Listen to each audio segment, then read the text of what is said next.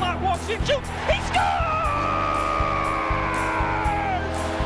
Brock Nelson has his second of the period. He goes 5-hole on Jerry, and it's 5-3 Isles. Nikita Kucherov, high slot for Point, cutting in front, hold, shoots, Brayden Point!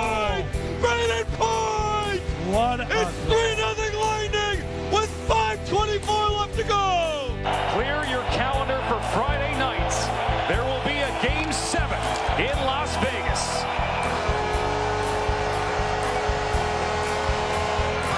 Cam Talbot with the shutout, his second of the series. Minnesota wins it 3-0.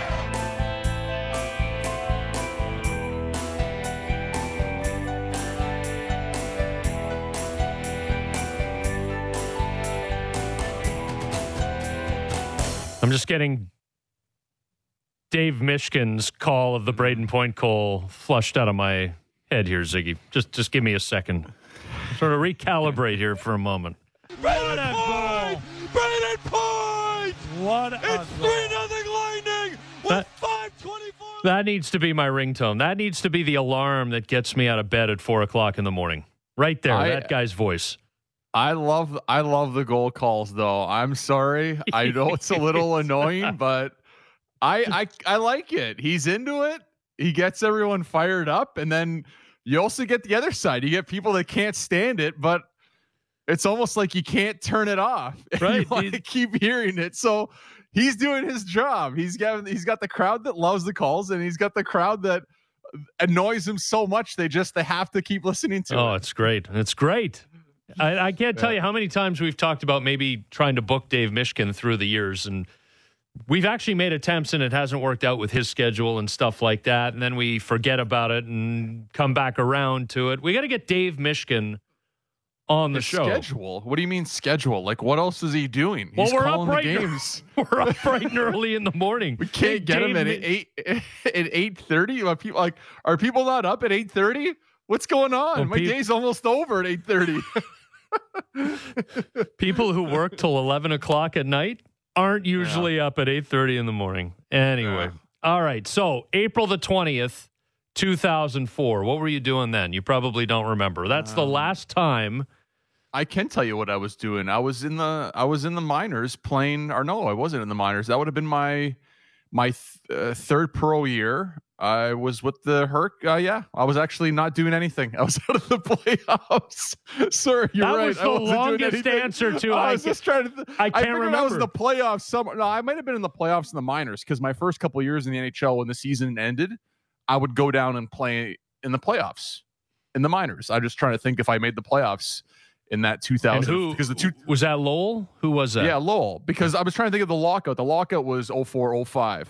Right. So it would have been the last year before the lockout. I was with the Hurricanes, played my second year, was up and down all year, and then finished in the minors. But what else was in 04? April the 20th, 2004 was the last time the Maple Leafs clinched a playoff series. Oh, boy. And if you're a Leafs fan and you're old enough, you remember Patrick Lalime temporarily turning into a really bad version of Tony Fernandez on a couple of Joe Nieuwendyk shots. And, I remember that. Was the difference. Now, I remember the Lalime. The talk up there in Ottawa, because that's where I was living and working at the time, and I don't know if Lalime himself has ever confirmed it, but he was playing on a pretty wonky knee. Like there might have been a slight tear of one of the ligaments in one of his knees, and he was clearly the best option in goal for the Senators. I think Martin Prusik or somebody like that was backing up at the time. So it was Lalime's game. But he cratered, and that helped the Leafs, and they got past the Senators in 7 games and would, of course, go on to lose to the Flyers in 6, and Jeremy Roenick scoring the series-deciding overtime winner in that 6th game at what was then the Air Canada Centre. Well, the Leafs haven't won a playoff series in more than 17 calendar years, Zig. I think it happens tonight. Yeah, tonight's it's going to happen, and I don't want it to drag on. Am I worried that the Canadians are going to come back and win 3 in a row? No, I'm just, like we said at the start, when Winnipeg went up by 3, right? We knew that was pretty much closed out. They did it in 4. And now if you're the Leafs sitting here, you don't want this one to drag on. And if it does, I'm obviously going to be a little bit more concerned going against Winnipeg. I don't know how you wouldn't be concerned. Every team, once it closes out and you know who you're facing, you want it to start. Well, I'm curious to know is, how quick would they get the next series started? Are they just going to start in 2 days? So then what, right? Like another game, like if it goes to 6, okay. But then if it goes to 7, I think that's a lot of hockey, and then getting the next series started. So yeah, you want to take care of business tonight. Don't want this to linger. You don't want to give Montreal any hope. You don't want to give Carey Price any hope. That's what it's about. And are they going to win? Yes. Can the Canadians come back? The odds aren't with them, right? But like I said to start the series, I don't want to give Carey Price an inch. Nothing. I don't want him to start. We've seen some of the saves he's made so far, especially early on in games. Like most of the time when you have these big saves, teams find a way to win those games more often than not. Montreal just has so much trouble scoring that it hasn't gotten to that point with the Leafs and Habs, right? So you don't want to give a team any life. That's part of it. And yeah, you want to get ready for the Jets. You want everyone feeling good. And another part that I was kind of thinking about last night, talking with a couple buddies, is I think it sends a message to the rest of the league. Like, I think the rest of the league is like, Leafs are one of the teams they're watching, and they're watching for a number of things. Is this a new team? Thornton's here, Simmons is here. They trade for Foligno. They know about the Big Four. They know about the reputation around Matthews and Marner, and they're known around the league as a regular season team, right? And I think this sends a message saying we're different. Things are different this year. We've taken that next step. So are they going to win the series? Yes, but I think it's important to close them out. Prior to the series, I said it was important to close them out in 4 or 5, but you want to send that message that once you get past Winnipeg and whoever they play in the 3rd round, that they're going to know. But if they look like they have a hard time against the Habs, teams will kind of, they'll know that this team isn't at that point yet, right? Where they're not different. Maybe it isn't a different year. So and it's also eliminating stupid and unnecessary complication at this point. Like if I'm the Colorado Avalanche this morning, I'm pretty happy right now because I'm getting a Vegas Golden Knights team that could have put the Minnesota Wild away in 5 games. They're going the full 7, or I'm getting a Minnesota Wild team that's left it all on the table to come all the way back from a 3-1 deficit, and a team that's probably going to have to start the next round against me, the Colorado Avalanche, 2 nights after it eliminated its previous opponent. The Leafs are in a position here now, Ziggy, and we understand for the Canucks-related reasons that the North Division is a little behind in terms of the number of games played. And so a 5-game series victory in normal times probably gets you the better part of a week off. That may not be the case here, but it's probably going to get you at least 3 or 4 days off. And then you're going into game 1 with Winnipeg on even footing.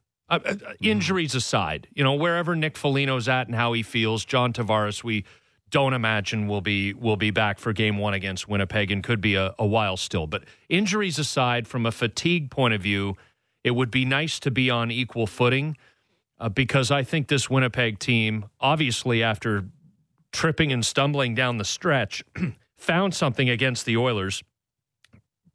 Connor Hellebuck was awesome.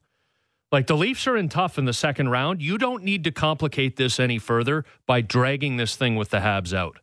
No. And the whole thing with Winnipeg and Edmonton, you got to remember, those were 3 OT games.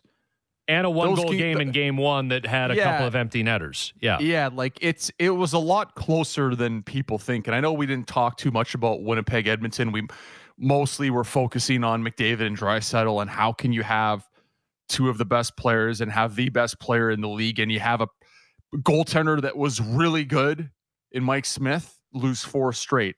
It happens like this. This is what the playoffs are about. Those 3 games go the other way, and this is a totally different situation. Then it's a full series. Then it's Edmonton in 5, right? So I think Winnipeg's better than most people think. Their defense is a question mark for me. But I feel like with Hellebuyck back there, you can make the odd mistake. You can get away with being hemmed in your own end for a little bit longer. You can give that odd breakaway up, and you're going to get that stop out of him. He really is a difference maker. And you watch like Vasilevsky last night in the Tampa Florida game. It's like when Vasilevsky or Hellebuyck, when they want to take control of a game, it's like they shut the door and it's over. Like Florida last night didn't have a shot. Like there was no time during that game where I was like, okay, yeah, like I can see this going 7. Like, yeah, Florida's got it. We're going to see an awesome game 7. At no point last night did the Panthers kind of say, okay, we're in desperation mode here. Let's do it. It was Vasilevsky shutting the door, and Florida looked like a team that just didn't have anything going. Like nothing. They couldn't string anything together. And it was all Vasilevsky. And there's not many goaltenders that do it. Carey Price in his prime is one of the guys. Like I said, Vasilevsky's there. Hellebuck's definitely there. Fleury, for the most part, when he gets in that mode, he's there. I think Freddie Anderson can do it, and I know it's tough to imagine that after this, the playoffs that we've had here in Toronto and the season he had this year. But he's logged he's played in a lot of games, and he's a guy that if you put goaltenders in different situations on different teams, you see different parts of them. And, when you play as many games as a guy like Anderson, you have to kind of respect that. I know the success hasn't been there for him, but he's been up there. If you look at goaltenders and the workload, that's what it all comes down to it for me, right? So Price is there, Anderson, Vasilevsky, Hellebuyck. But yeah, last night, Vasilevsky shuts the door. You don't have anything. And that Tampa Bay team, like, who's going to beat them when they're playing like that? Like, I don't know.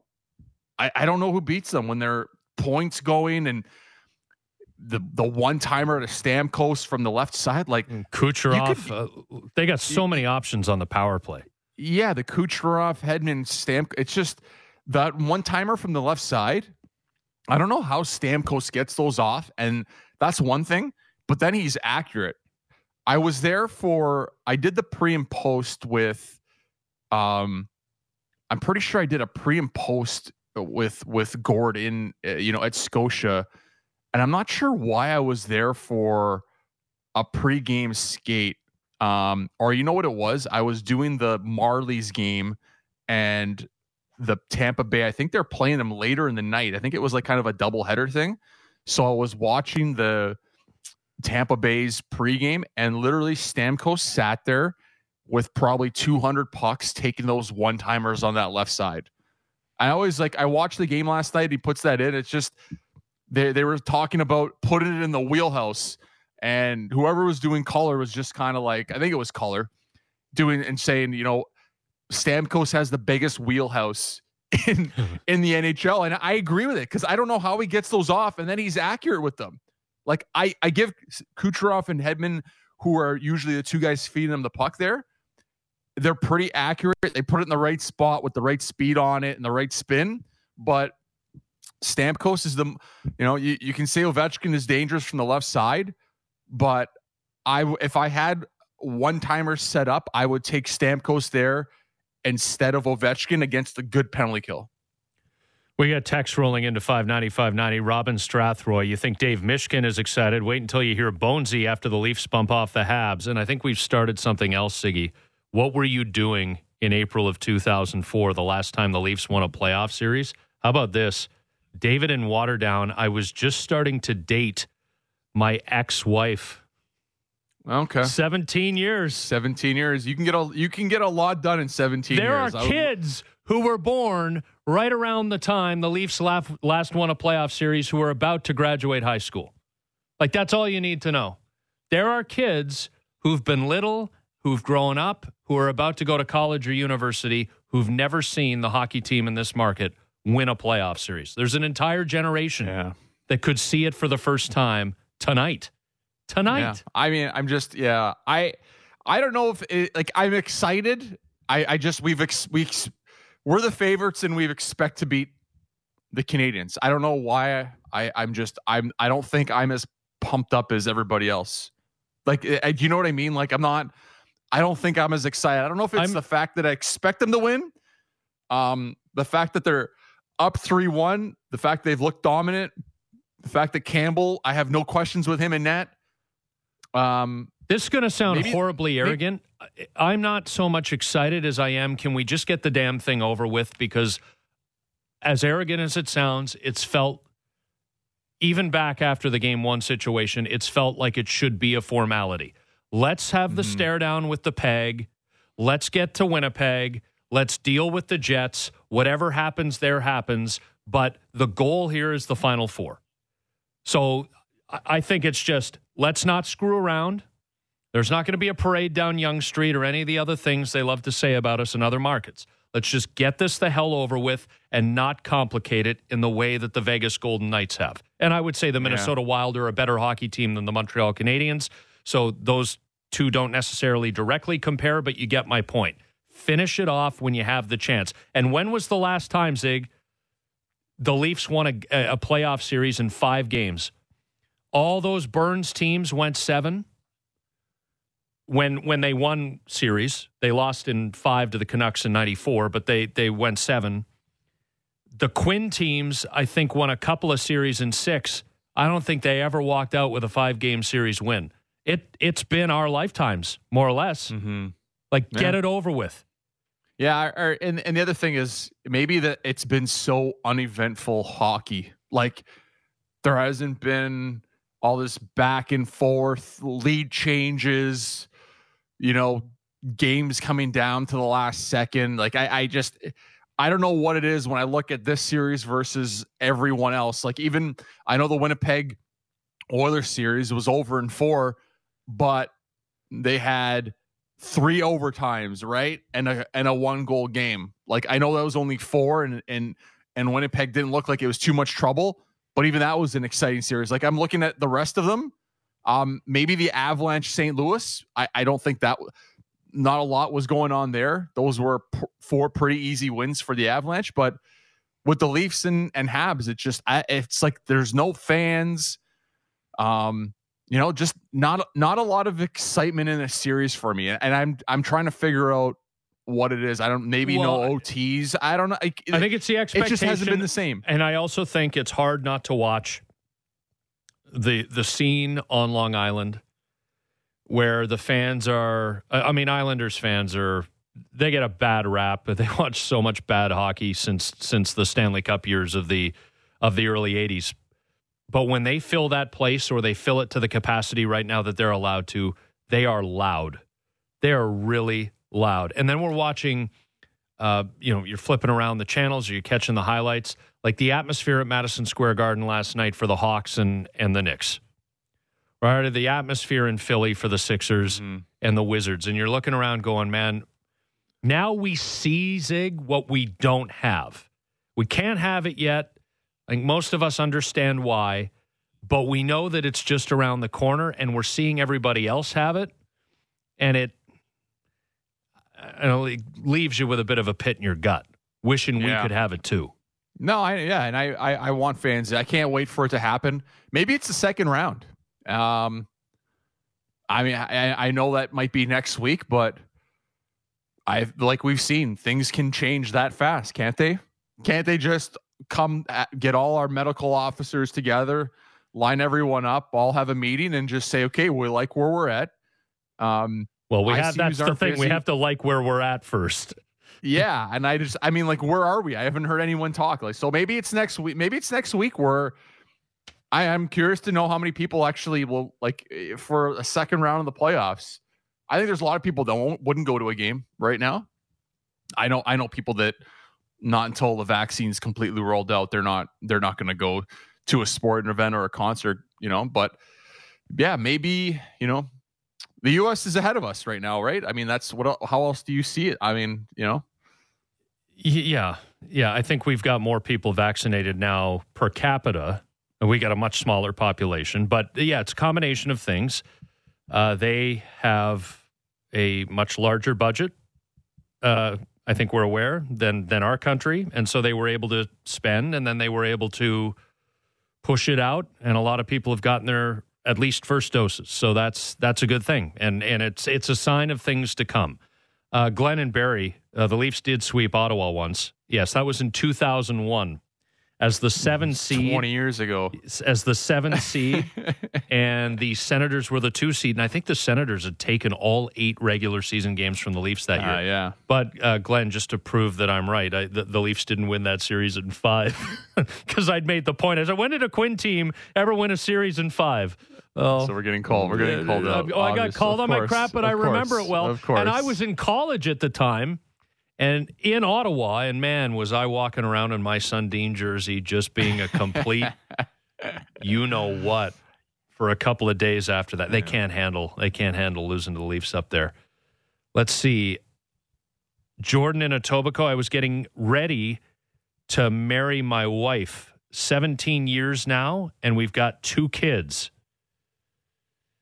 416 number. I was in grade 4 the last time the Maple Leafs won a playoff series. I'm now 6 years into my career.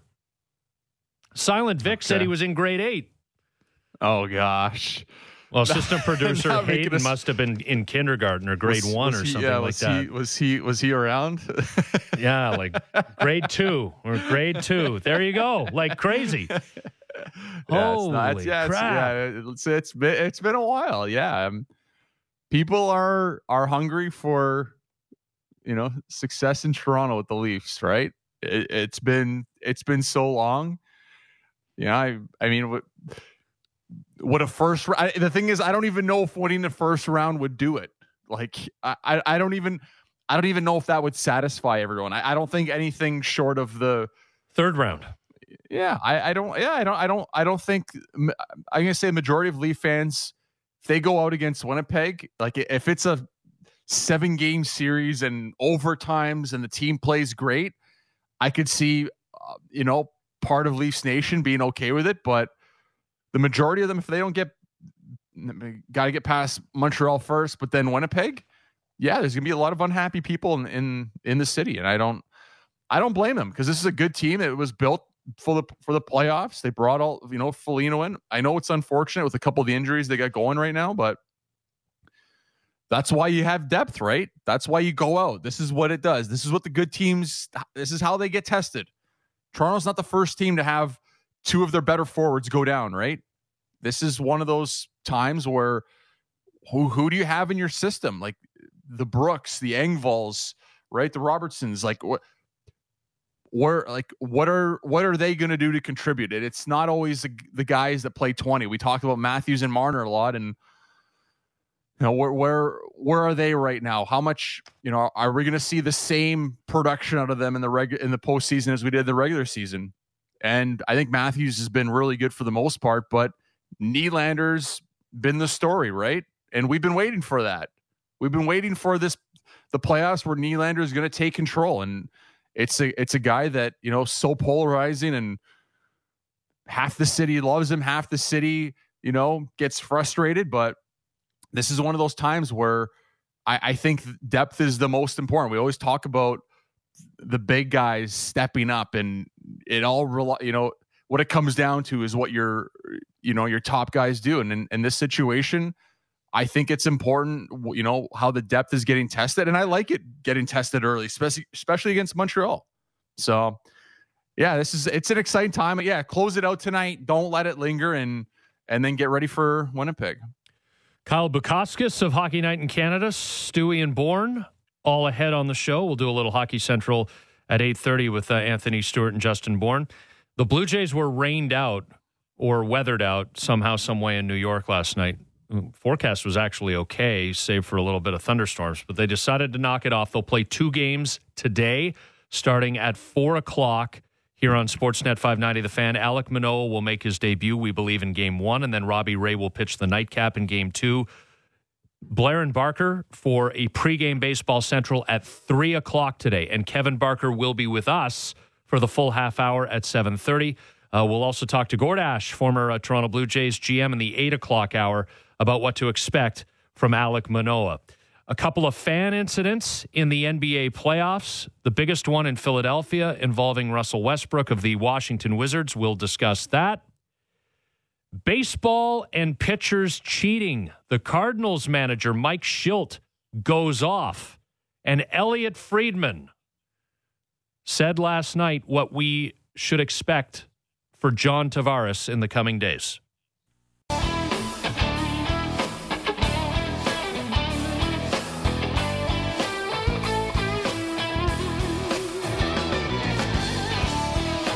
Well, we've started something on the text line, Ziggy. 590. What were you doing? Where were you the last time the Maple Leafs won a playoff series, which was April the 20th, 2004?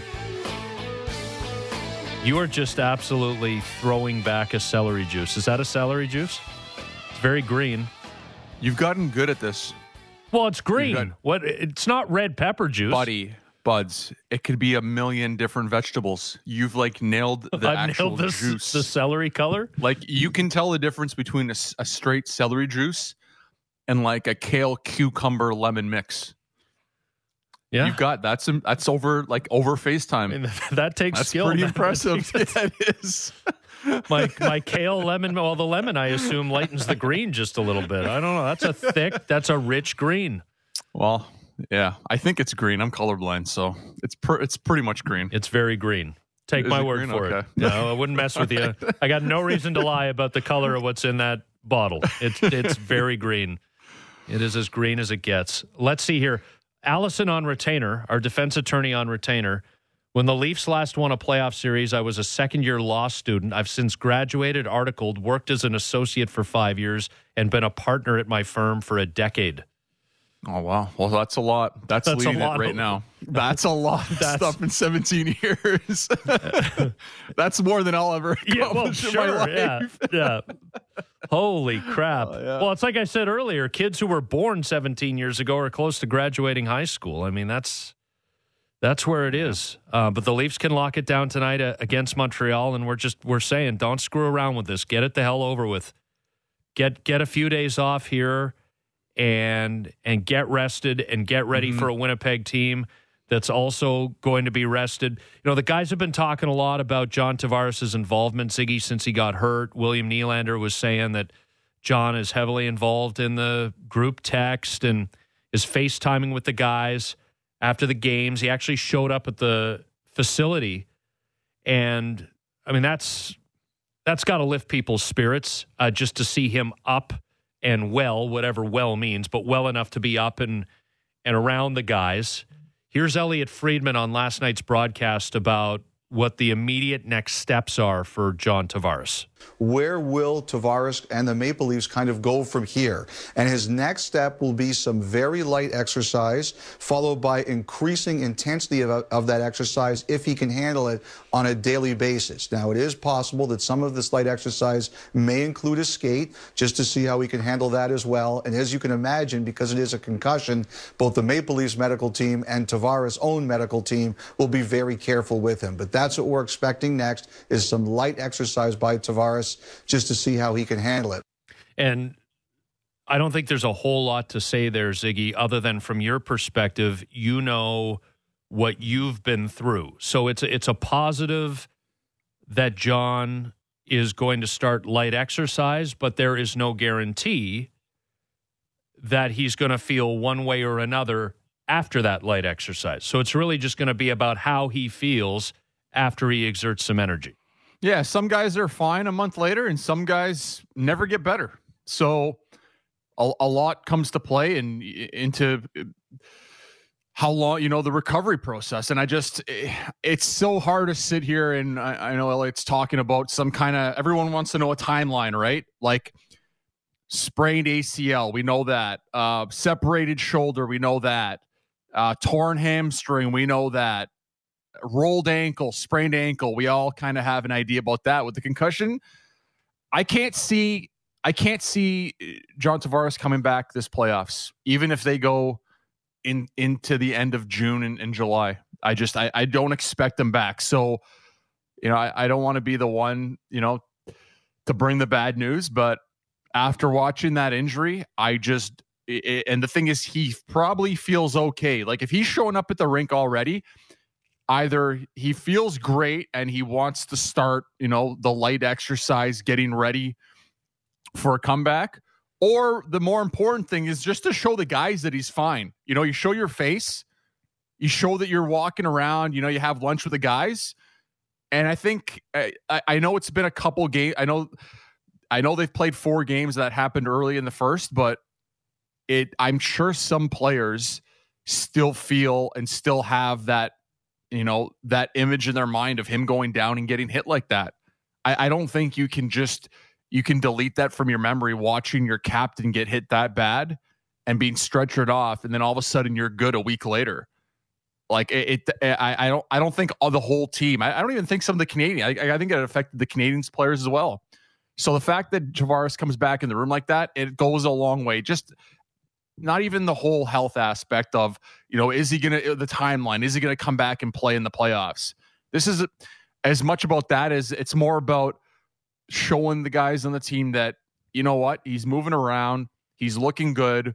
This isn't going to be some long-term damage. This is a guy that's going to come back and play. We're hoping he can come back in the playoffs, if not this year, for sure next year. So I think that helps the guys that are going into action every night. So you get your captain back, but yeah, and then the other thing about him starting to work out, all the research has changed with head injuries, right? So when I had mine, it was told like dark room and don't do anything. That was 7 years ago, 8 years ago. So now it's tolerance of light as much as you can. So like go in the sun.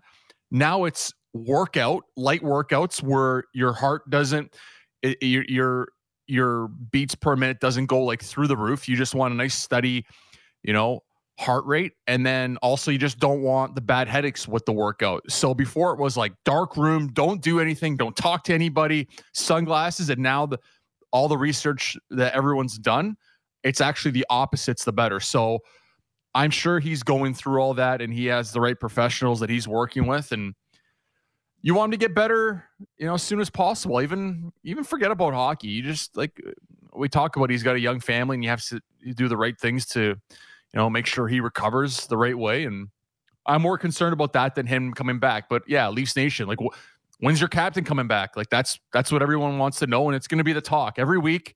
We're going to hear about the timeline of John Tavares. I just don't want people to get their hopes up too high, and I'm going to let you. I give him a 10% chance of or less of coming back in the playoffs. Well, and quite frankly, the only thing that matters is that he comes back when he's well. So if that's, but the thing is, he's not going to. The thing is, you don't know in these situations. Like I told you, right? I had a hit very similar to like I was sick when I saw Tavares get hit in Game 1. I had the same thing happen 8 years ago. I still get therapy every week. So, and I went to the doctors within 48 hours and said, yeah, I'm fine. Like nothing's wrong with me. Like you don't know. That's the hard part of these injuries. But what I'm saying is that he ramps things up as he feels it's appropriate, and he's coming through all of that and just has generally been feeling good over a relatively long period of time. Like I don't think he can just roll into the practice facility or Scotiabank Arena next week and say, well, I felt good for the last 3 days, so coach, I want to strap him on and get in there. Like that's just not going to happen. Knowing him and people I know that know, like he's going to try to come back for this Winnipeg series. Like I don't doubt that. If you ask John right now, yep, I can probably come back at some point in the next series in the second. I no doubt at all. But that should be the goal. That should be what you want to do and what you desire to do. You just have to. That's why you also have people in your life who help you make the responsible decisions for yourself. And that's where I don't know if things have changed in the NHL with teams, with his own camp. Like a guy like John Tavares, you're going to have a lot of people, a lot of specialists I think you're going to need the team to say, we're not comfortable with you coming back. But what does the team know? Like, not that they don't have the right guys there. I know a lot of people that still work with the Leafs. It's just, what are you going to say if John Tavares says, yeah, I'm healthy to come back? All the tests came back negative, but the testing they do, from my experience, isn't where it needs to be. And that's not about the Leafs or the NHL. That's about the whole thing around concussions and brain injury. Like, there are very few people that know what they're doing. And you just hope in a situation like this, they're consulted. Like, I think you have to take this out of the team's hands and out of John's hands. I think there has to be some third party group or medical professionals, they get together that evaluate the players to make the decision in these situations. Like, I don't think it can just be up to Tavares or the team. I think it should be a third party that comes in, does their whole evaluation, and what they say goes. And that's going to be tough for, like, imagine an NHL, not even an NHL player, just imagine a professional athlete saying they're healthy, they feel like they can come back, they're cleared, and then all of a sudden you have this third party doctor that's like, no, you're not well, you can't go back. Like, it's such a gray area of how that would all work. But I just from my experience, like, if you're the Leafs right now and they clear all the tests and your best player says they're fine, do you not have him back in the lineup for the playoffs? Of course you do. That's why I'm saying you bring in some third party, because I've been in that situation where I felt well enough to come back, and you're really not. It's kind of like you're climbing Mount Everest and you're at 27,000 feet and they have a guy on your headset. It's like, okay, you don't have the capacity to make it to the top and back, but you're so delirious from the lack of oxygen that you don't know. And if you didn't have that guy on a walkie-talkie telling you to come back down and with your Sherpa guide, you keep going. And that's why people, when they go and climb Everest, don't make it. So it's very similar to climbing a mountain at high altitude, where the lack of oxygen, you just can't make the right decisions. Like, you're not coherent. And it's almost like that when you have a bad concussion. Russell Westbrook had some popcorn thrown at him in Philadelphia, stunning in Philly, and did a New York Knicks fan spit at the Hawks' Trae Young. Incidents in the NBA playoffs in Philly and in New York City. Couple of stunning developments. We'll talk about them next.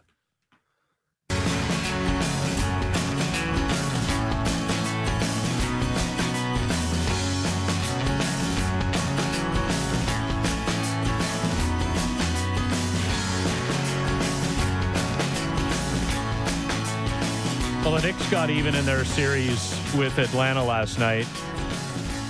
And I'm watching this footage on Twitter over and over again of this fan in the second row hawking a loogie at Trae Young in the fourth quarter in between plays. The fans moved out of the way. Yeah, there are two women masked sitting in the front row, and the offending fan is standing behind them. And the two women reacted, like, because they saw the loogie pass by them. I think it landed. I don't think it hit Trae Young. I think it fell short of him, which isn't the point. But you got that going on at Madison Square Garden, and the Knicks fans are just horned up for playoff. Well, A, the fact they're allowed out of their houses, and B, that they haven't seen playoff basketball there in forever. So you got that situation. And Trae Young's doing a great job of playing the heel in New York City over the first two games. And then he hit the game winner in game one. And then shushes the crowd like he's hated. He's a hated man. Good. And he's a hell of a young player. Player. And they were targeting him before. They were handing out signs telling fans to chant Trey's going bald, or you're going bald, or something. I love it. I love all that, and I love going after the players. But there's a line to cross, and pouring stuff and throwing stuff at the players and spitting on them is like crossing the line. I think everybody's Russell Westbrook was headed underneath to get his ankle looked at last night in Philadelphia, and he got doused with some popcorn, and suddenly that ankle looked a lot better. But I'm telling you, like it's different in basketball because players are just so close to the fans. In NHL rinks, I don't know if it still happens, Ziggy, but the road teams, when they come out of the locker room, right, there's that covering. There's that covering that gets thrown over the entranceway to protect players. In the NFL, I guess coming into or out of the field of play, you can get it a little bit from the people hanging over, but it's not nearly as much. And baseball, obviously, you're just coming out of the dugout. Maybe outfielders could from fans in the outfield, but basketball, it's the most dangerous. I feel like hockey players go after the fans because they can be like, I've heard of some bad stuff said. And it's almost like if you're a player and you can go and grab someone getting off the ice in certain rinks. I don't know if it's changed in the last 7 years, but there's a lot of rinks where you could kind of grab a fan going off. And I don't know if they have those covers. It's changed things. With the NFL, how has there never been any situation where a fan has thrown something on someone? Like, you never hear of anything in the NFL. There's never a situation. I couldn't even give you one. Yeah, there's nothing. I mean, Eagles fans love to throw their batteries. There's actually a courtroom in the bowels of Lincoln Financial Field, the Eagles' home stadium, because they have a judge who is there during home games, so that if somebody gets arrested in the stands, they can get him into the legal system. But ASAP. I'm just saying, you don't hear about it in the NFL, but in the NBA, stuff happens all the time. It's almost like, well, because you can't not see it, right? Because it's all courtside. Sixers fans dumping popcorn on, Westbrook, and then Knicks fans are like, here, hold my beer. It's like the other thing, Ziggy, and my parents aren't going to want to hear this because they were good enough to pay good money to get my teeth fixed when I was a teenager. I did the 2 years with braces things, but I would rather be punched in the face repeatedly than spat on. Yeah, it's bad. That is the worst. Well, there's no question here that he did get spat on. Like, I think it's the reaction from the two people in the front row, right? Like, that's where I don't think you can debate that, right? Yeah, I don't know if the spit landed on Young. I don't know if he had the trajectory. I honestly don't even think it doesn't matter. It doesn't matter. I don't think it matters. I don't think it matters that it doesn't hit him. Like, what are you thinking? You know what I mean? The more I watch it, it's like, well, he's an idiot, is what he is. And like, there's two women sitting front row in front of this dude. They're masked up, and you'll find it on Twitter. Just look at the video. I mean, they're like, holy crap, what was that? Like, they were stunned. It has to be a lifetime ban from all sport and like all NBA games. Like, does it not? I know it doesn't even matter, but like, you have to ban them. Obviously, there's going to be charges laid if they can. I mean, they shouldn't be hard to find, though, right? I shouldn't say they. It's presumably one person. Like, you're not going to ban both. Like, they're obviously the one person with the Knicks jersey number 9, and then you have a T-shirt with a 30 on it. Yeah, like, Spitter was the T-shirt number 30 by the looks of it. I think it's 30. Yeah, 30 from the. Yeah, if I had to do my. I tell you right now, if you spit on you should be taken to an island in the middle of Hudson Bay, dropped off, and then just left to fend for yourself. There is just nothing worse than spitting on somebody. I mean, give somebody the middle finger. I said, punch me in the face. You spit on me? That is just so gross. Do you think but when you see the popcorn and the spitting, are you not just like, people have been, I know I'm not making excuses for people to act this way, but they just haven't been to a sporting event, and people have been in their house for over a year, and they're just like, they're so jacked up to get to a sporting event, and they want to do anything to be a part of it. It's also, like, for me, the popcorn and the spitting, that's just people wanting to be part of the game and be and be on the court or be on the field, right? And look, if I said to you, guess the two cities where a spitting incident and a popcorn dousing incident happened. Just randomly take a guess. If Philadelphia and New York aren't on your lists, then you're crazy. Obviously. I'm not gonna go after Philly and New York. I'll leave that one to you. Because I've played in some cities that are. We should get Silk Gentili to book Chris Falcone back. Let me tell you this. I think I told this story last year when Razor was on, but there was a fan that dumped popcorn on Sean Avery in the penalty box. Honestly, I thought it was the funniest thing ever. Like Westbrook goes off. It's like he couldn't walk. He was done for the season. Gets popcorn dumped on him. And then all of a sudden he's Spider-Man. Yeah. It's just like all of a sudden he's, geez, that honestly, feels better. Like, honestly, it happened to Avery, and like I can remember Andrew Raycroft going over, getting out of his net, like throwing his stick, trying to hit the fan over the glass. Then the popcorn went over him onto the ice. Like it was, I remember that in like 1998. Like I think it was funny. Like I'm sorry if I think the Westbrook, and I've seen it happen to guys I played with. I think the popcorn's funny. I know it's disrespectful, but and it's not just the Westbrook last night. Popcorn is relatively innocent. Relatively innocent. Horking on somebody. It's popcorn. Like if you had to choose one thing to get thrown on you, what would it be? That's what we're doing. Yes. When we're coming back from the break. Text us in. If you had to get one thing thrown on you, what would it be? Yes.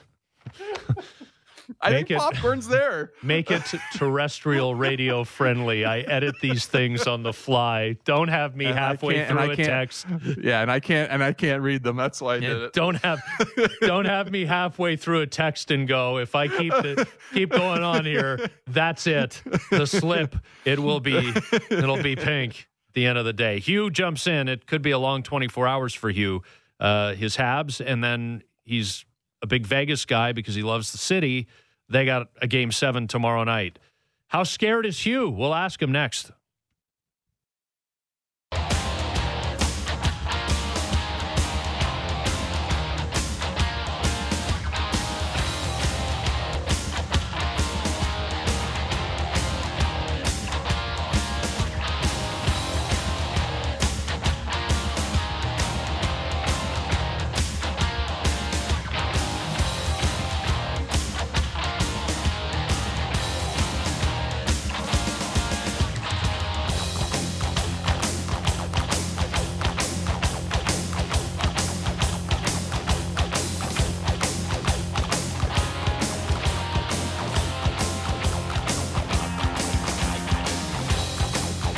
Ziggy was throwing open the text lines to, what would you like thrown at you? Right? Because popcorn got thrown at Russell Westbrook. How about Tom Jones? Spent a whole career singing songs on stage, getting underwear thrown at him. Dodging underwear, yeah. Saw him in Vegas, by the way, one of the, I think, very first time we went. And they were still throwing underwear. It was more ceremonial, though, than anything. So like throwing out the ceremonial first pitch. You throw out the ceremonial first pair of undies. Then the show can begin. Just a rowdy night for the octogenarians. Easy for you. I've never had my mouth stop halfway through a word like that. Eggo waffles. Eggo waffles. From a 416 number to 590-590. Something you can eat would be okay. Like Ziggy said, popcorn's harmless. Popcorn's not going to hurt you. Adam from Tottenham. It is a bad feeling though. Like when you get stuff thrown at you as an athlete, like play better. It's not better. Cool. But well, you sometimes on the road you're getting stuff thrown at you because you're playing well. You're hurting the home team. Serves you right for playing for the other team. Adam from Tottenham, chicken nuggets. Throw chicken nuggets at me all day. What kind of sauce? Are they pre-sauced, or do you have to catch them and sauce them yourself? Well, they're nugs, right? So they're not wings. Yeah, but you get like the dipping sauce. Plum sauce. Yeah. A little plum, sweet and sour. Honey mustard's good too. Did you say chicken McNuggets? Yeah. Or chicken nuggets. Yeah, you said chicken nuggets, but it could be McNuggets. Oh, okay. If you're... I was gonna say I don't think McDonald's has plum sauce, right? It's the barbecue, the sweet and sour, or I think that was it, right? Back in the day, you had the barbecue or the sweet and sour. I like how you threw the back in the day. Just slid that in there because I'm looking at this. This guy's plant-based and he's debating which sauces are on the chicken McNuggets. You haven't eaten chicken in 15 years. What do you know? I know. I've cooked some steaks. Like for friends, not for us. Yeah, I've had people. I can cook a fillet. Like if we get the barbecue going in the back deck here, give me some. I got a couple of secret spots. I get the fillets from. Oh yeah. I can dial it right in. Plant-based steaks. Great Canadian meats, Yeah, dial them there up. you Yeah. go. All right. I like it. Pump those sponsors' tires. All right, Hugh. Yokohama tires, by the way, which are fantastic. Anything else? Well, they're a sponsor as well. Shouts to my buddy Tony Kelsey. That's There right. you go. Anything else we need to? Let's see. Got to check some Inline boxes. fiberglass. Yeah. Subaru, Adventure On and all weather. Excellent. Work and wear, sure. Vic's just feeding me. RBC jumps in for our golf. Yep. You know, we got the U.S. So many Open coming wonderful up next month. sponsors is what we're trying to say. Thank you. Awesome. And the more you rhyme off, the more it feels good. It's like, we're doing all right here. We're doing all right. You okay? I'm okay. Because your habitant could be the bye-bye after tonight. And you do like to travel to Vegas. You threw some underwear at Tom Jones. Yeah, I did. Yep. And last time you were there. And you love going, so you've kind of adopted the Golden Knights as your Western Conference team. Well, as we were talking, you're worried about them. As we were talking about yesterday, I'm resigned to the Habs' fate. As sad as that is, that's not really sad. It should serve to them as a wake-up call and let them know how far away they are, not from being a Stanley Cup contender. I'm not even talking about that. How far away from being a team that can win a round or two. Like, they're a long way from that. Their offense is, to put it mildly, negligible. Yeah. As for Vegas, it's tough to beat a team 3 times straight. But hey, full credit to Minnesota. How much of a party is that going to be tomorrow night in Vegas? Game 7 in Las Vegas on a Friday night with everybody coming into town. Oh man, it feels like the NHL is that league more than any of the other big sports, Ziggy, where there's parity, and so there isn't as much distance between the top teams and those middling teams. We've seen 8 seeds back in the old format win the Stanley Cup, right? The LA Kings, I think, were an 8 seed in the Western Conference in one of the 2 years. I can't remember if it was 12 or 14, but in one of the 2 years that they won the Cup. But there is pretty good clarity this year on who the upper echelon teams are. Like, you're not messing with Colorado. If Vegas advances past Minnesota, that's going to be one hell of a second-round matchup. Boston just won't ever go away. You were talking a lot about Tampa Bay in the first segment of the show and just how good they looked in beating Florida and all those options on the power play and how well Stamkos is playing. I would like to believe that the Leafs slot into that conversation. I think they're on the fringes of it until they prove that they deserve to be right in the middle of it. But there's no way that a team like the Montreal Canadiens can compete with the best teams in the NHL in a best-of-7 right now. Well, there's only the 2 teams that out of the first round that I thought didn't have much of a chance. Montreal's one of them, and St. Louis. I just didn't see that. Every other series, though, like, am I shocked if Minnesota beats Vegas? Well, I think Vegas is one of the best teams in the league. But if Minnesota, if they knock them off, I'm not going to sit here. I'm not going to come onto the show the next morning and say, that's a real. I'm shocked in that one. Like, not at all. This Minnesota team is legit.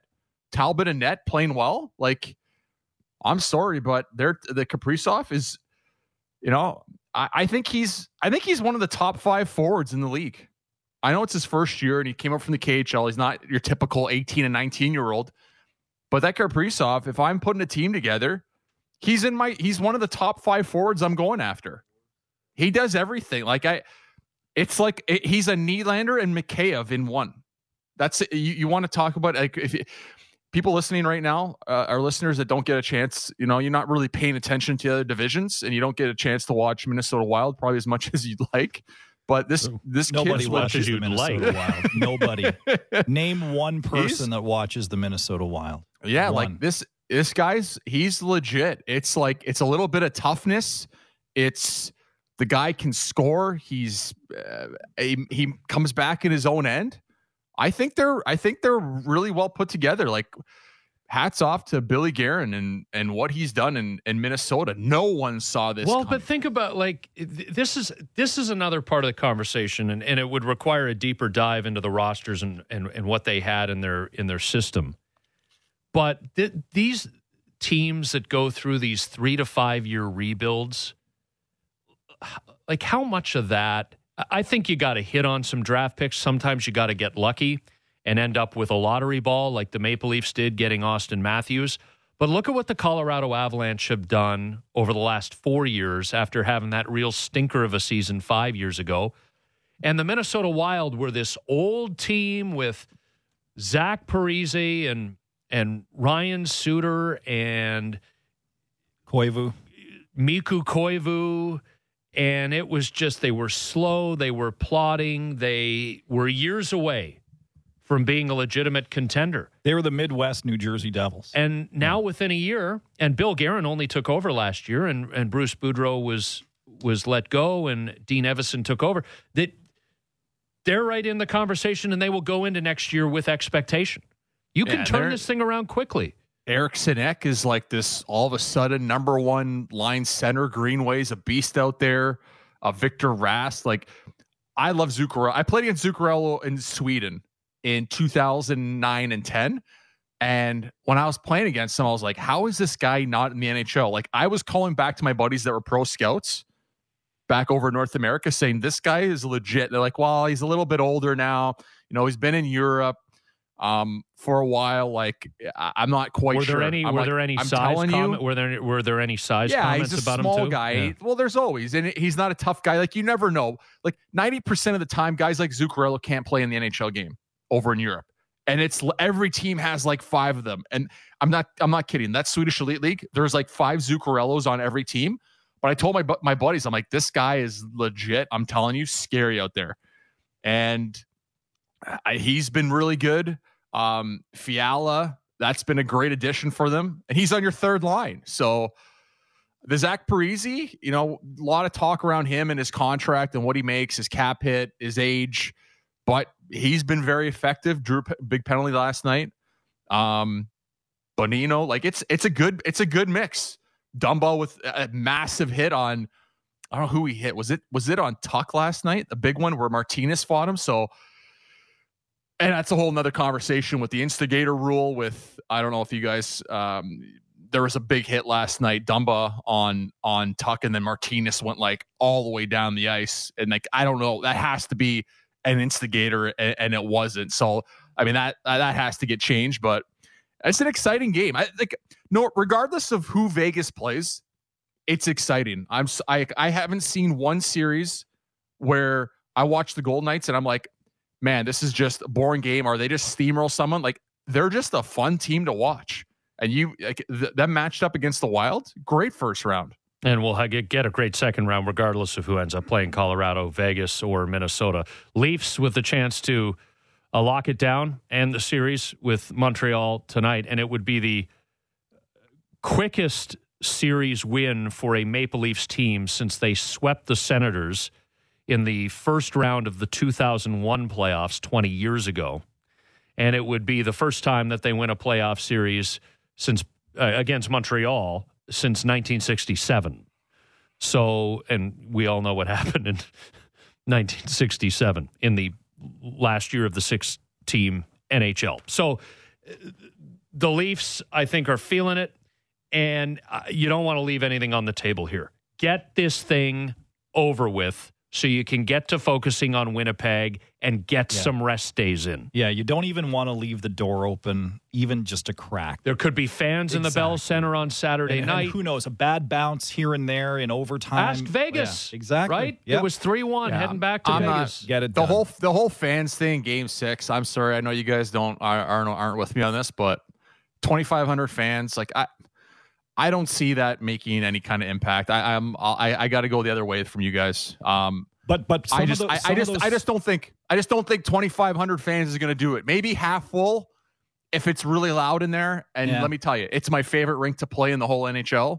I didn't get a chance to play in Vegas, but it's playing in Montreal is my favorite rink. And maybe half full when they get rocking, but 2,500, it's going to be a lot of suits there. It's going to be a lot of boxes. Like I don't think that's going to push the needle for me for if I'm Toronto and this does go to Game 6. It's not going to be like, well, there's fans there. It's going to be a hostile environment. Like I can't see that happening. I don't know if this makes any difference or not, but some of those 2,500 fans will be family and friends of the players. So that might inspire them a little bit, but we're getting way ahead of ourselves. I don't think it goes back to Montreal. I think the Leafs get it done tonight. They have to get it done tonight. Just for the convenience. They don't want to spend another off day, then have to go to Montreal, then have to come back. Get it done tonight. Take care of business. Get on with it. Exactly. This is more of a statement in the league. It's not even about Winnipeg or the Leafs or injuries, making sure. I'm telling you, everybody in the league has their eyes on Toronto. Is this a different team? If they let Montreal hang around, it's gonna the rest of the team, the rest of the league, the Colorados and the Vegas, if they get by, and Tampa's, the Boston's, like Tampa Bay and Boston are looking at the Leafs right now, believe me, and saying, oh, the Habs took them to 6. The Habs took them to 7. Look at them. They couldn't even close out that series. Like, this is the question mark around the Leafs, right? They can't close out these series. Like, that's been the issue against the Bruins. Like, they can't close them out. And I'm telling you, teams look at the Leafs in their situation right now, and they want to see how they handle, they're massive favorites. They have the 3-1 lead, and if they stumble trying to, finish them off, it's really going to let the league know what they're about. That's what I'm more concerned about than the rest. Look at the human beings involved in the announced yesterday match of the PGA Tour for 2021. Tom Brady and Phil Mickelson against Bryson DeChambeau and Aaron Rodgers. Or as Brady said yesterday, 2 champions versus a scientist and a Jeopardy host. How about Brooks Koepka getting in on the social media action? Sorry about that, A-Rod. Yeah. That you got to play with Bryson. And that whole, I don't know if you've seen all the memes that have come out with Bryson great. Behind Koepka. Just pure hatred. Rolling the eyes and kind of doing the... Bryson, for the U.S. Open, they have to put them together. It's at Torrey Pines in San Diego in a couple weeks. Well, the last 3 U.S. Open champions are DeChambeau, Koepka, and Morikawa. So if they put those together as a threesome, stand back. The PGA has to love it. Like, when's the last time sure they do. There has been anything? Like, maybe Mickelson winning the PGA Championship, Tiger in 2019 at the Masters, DeChambeau with his 400-yard drives. Like, what else? Like, what else has there been? There's been really nothing. But there's the constant hatred of Patrick Reed to tide us over. There's the Patrick Reed cheating stuff, but like, you don't want the PGA and the Patrick Reed cheating. I'm sorry. It's interesting for us, but it's not the same as a Koepka DeChambeau. Like, these guys hate each other and don't like each other. No, they do not. Even the Tiger Phil stuff, which everybody knew about, wasn't out in the open as much. No. A lot of it was behind the scenes, and then fans just picked a side. You had your guy. Yeah. It was either Tiger or Phil. And there was always a grudging respect between the two. Brooks Koepka does not respect Bryson DeChambeau. No, he thinks he's a complete and total dink. Yeah. He thinks he's a complete and total dink. Yep. And I don't think Bryson DeChambeau is looking for Brooks Koepka's approval. No, he's reveling in this. He loves it. Of course. Yeah. And this is the beauty. Well, they're going back and forth on Twitter now. Like, it's gotten once you get to Twitter, that's pretty ugly for me. Didn't DeChambeau say, I'm living in your head rent free or something like that yesterday? Something along those lines. Twitter. Love it. I mean, if I'm DeChambeau, I stay quiet in these situations because there's just so much ammo against them. Like I said this before, DeChambeau's like the nerd on the team, and everybody gives them the hard time. Like there's like one or two players on every team I've played on that just get abused. Whether you're the nerd, whether your English isn't great, like you get just attacked. And it's want not to spend time in museums. Yeah. Read a book. It's not malicious, but like he's that guy. Like the whole driver thing and the distance, and just look up DeChambeau YouTube clips on the science of golf, and you're going to be like, I can't stand this guy. But Ziggy, my favorite, and Hugh, I bring this up. What tournament was it? 2.5, 3 months ago, where he had to hole out from about 180 yards. Yeah.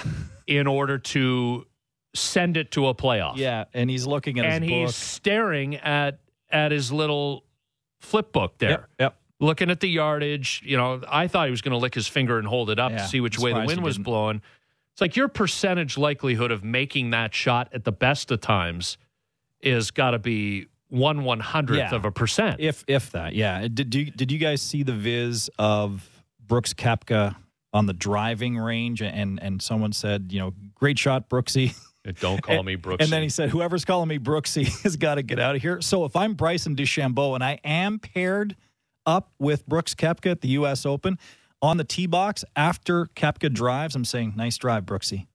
Every single time, just to get into his head. Every single time.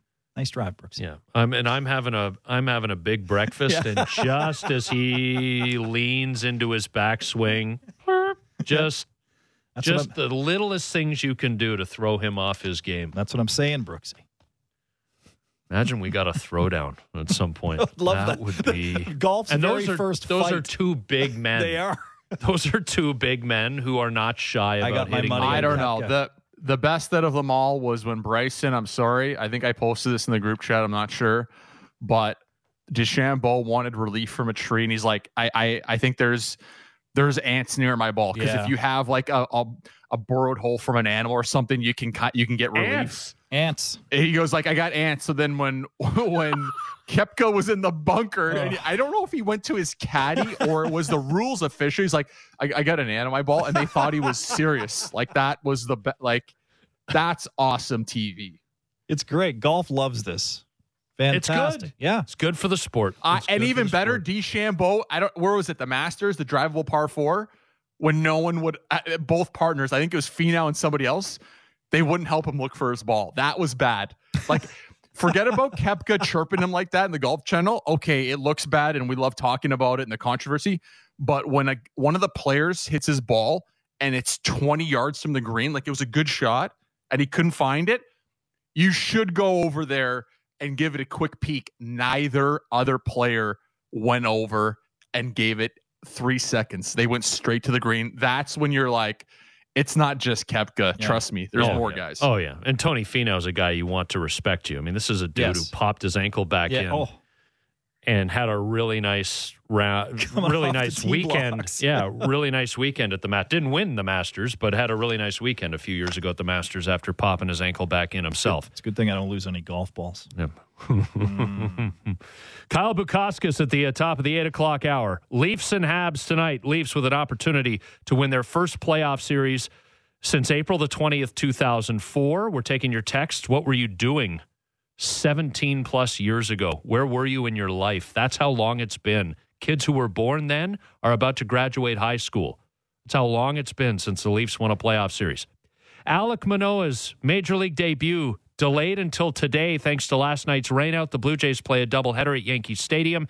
Expectations for Manoah and 2 7-inning games today. If the Jays get length from both starting pitchers and you combine that with last night's off night, thanks to the weather, maybe that bullpen's going to get some of the rest it's badly, badly needed. We'll discuss it all with Kevin in a moment. With Ziggy and Scotty Mac on Sportsnet 590 The Fan.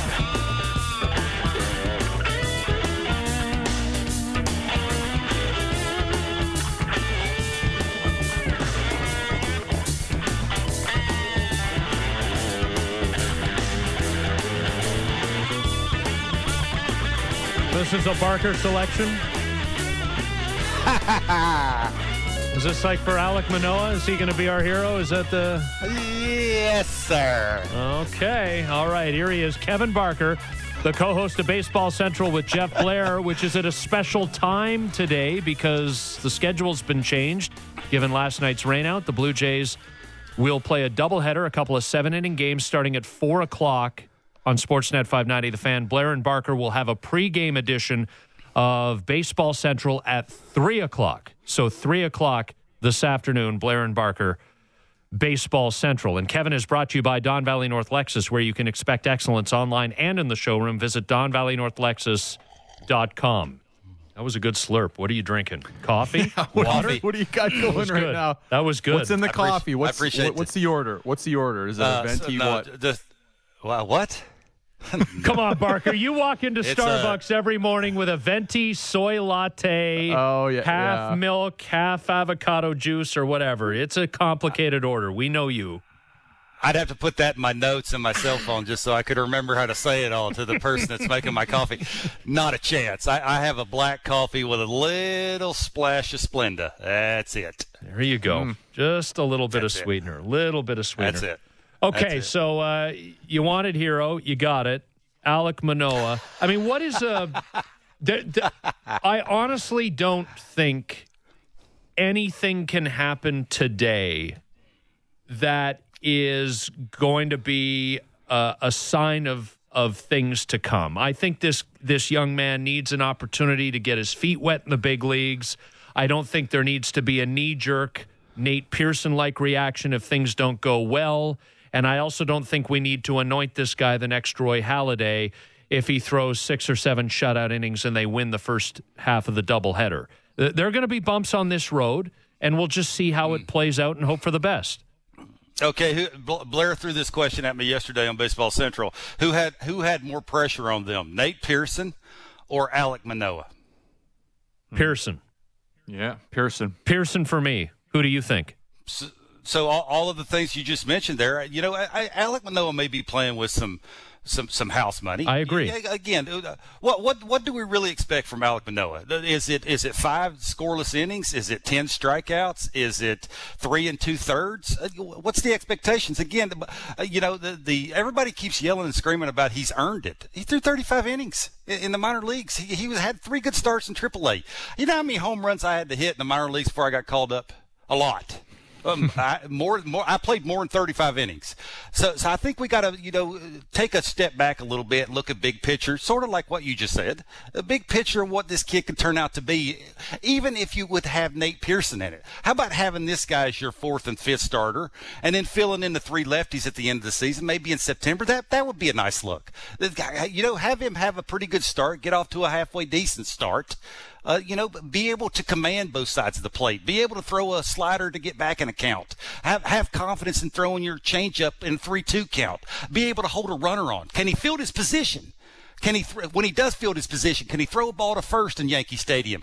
Let's see all of those things before we start putting expectations on this kid. I just, it's better than seeing other guys starting. I don't want to see Trent Thornton start anymore. I don't really want to see Anthony Kay. I like Anthony Kay. He's okay after an opener. But do I want to see him starting? No, I've seen that already. I want to see what Alek Manoah can do. And the expectation thing, let's not put any expectation on him. Let's just be happy that we have a prospect that we can see pitch and hopefully they can score some runs for him early, and now he can pound the zone and have a little attitude doing it. And that's sort of what I'd like to see too. Mound presence. Nate Pearson, we saw none of that, 0 of that. Even in the minor league, you see the when he's standing on the mound in the minor leagues, he has to field his position and flip that little ball to first. Did he look like he belongs there? That's a little bit. Maybe that's just the Nate Pearson that we're going to ultimately end up seeing is that sort of guy. But when you have a guy that throws as hard as these guys do, there's something that comes with that. I know when I was standing on the on-deck circle and I was facing a guy that threw super hard,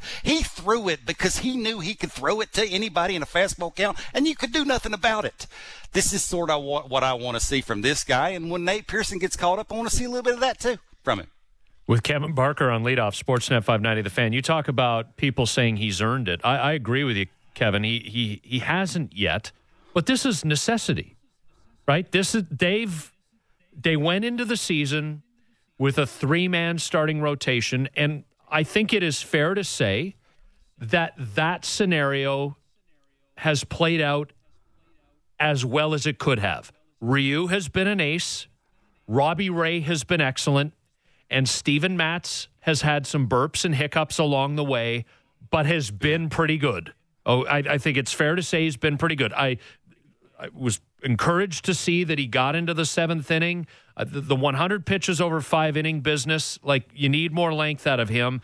They got it in his last start on Tuesday night at Yankee Stadium. Positive sign. But they went into the season with 2 negotiable spots in the starting rotation, and now, about 7 weeks in, with the bullpen tired and having suffered some attrition, they are trying to fill those spots internally. So it isn't about earning it. It's now necessity because they can't continue through the rest of the year and into the middle of the season, the dog days, with a 3-man starting rotation. Okay, we've seen Anthony Kay give you 4 halfway decent innings. You couldn't run Anthony Kay out there in Yankee Stadium. He's done it before. The necessity thing, I ain't buying that. Again, if you don't think a guy could do that in the minor league level, dominate and be consistent and repeat his delivery and do all the things it takes to be an everyday starter, right? He was forget West Virginia, he pitched every Friday. That's every 7 days. Doing it, 4 days between starts is different than doing it every Friday. That's something he has to learn how to do too. Can he do that and be, maintain velocity and maintain bite on the slider and have good run or sink to the changeup? We don't know that. But do you Kev, know that? they're looking for guys who can give them more than 3 1/3 innings, or 3. You can't have your bullpen getting you 12 to 15 outs most days. It's happened too often, and they've suffered for it.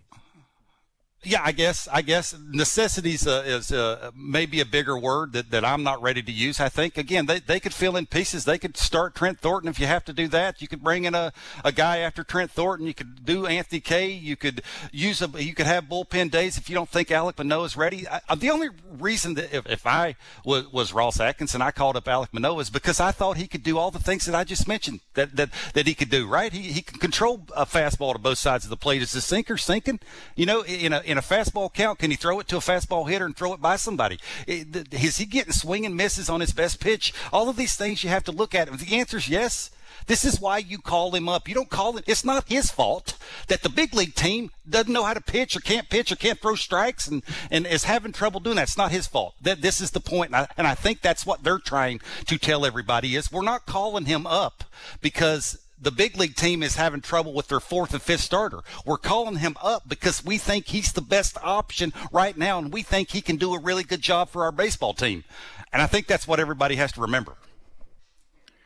So what part of it is like, for me, it's why in New York, why against the Yankees? Like why, for me, it's why now? Like why not next week? This is probably the most difficult situation to bring a young prospect into a situation, is it not? Is it? Look, they're going to the Yankees will have about 18,000 fans there. That's what I think I read. It was there about 18,000 at 4:00. They're going to really have 18,000. So we'll guesstimate. We'll say 12,000. 12,000 in Yankee Stadium in 2021 ain't 18,000 10 or 12 years ago when I tried to play in Yankee Stadium. The stadiums are different. These baseball players nowadays don't care about where they're playing and where they're starting. They don't. Alek Manoah, his strength is how he carries himself on the mound. I got a little attitude. I'm cocky. I know I'm pretty good. I don't think you can do anything about it. I really don't think he cares about where he's starting his game, his first game. I just think he cares about he's starting his first game in the big leagues.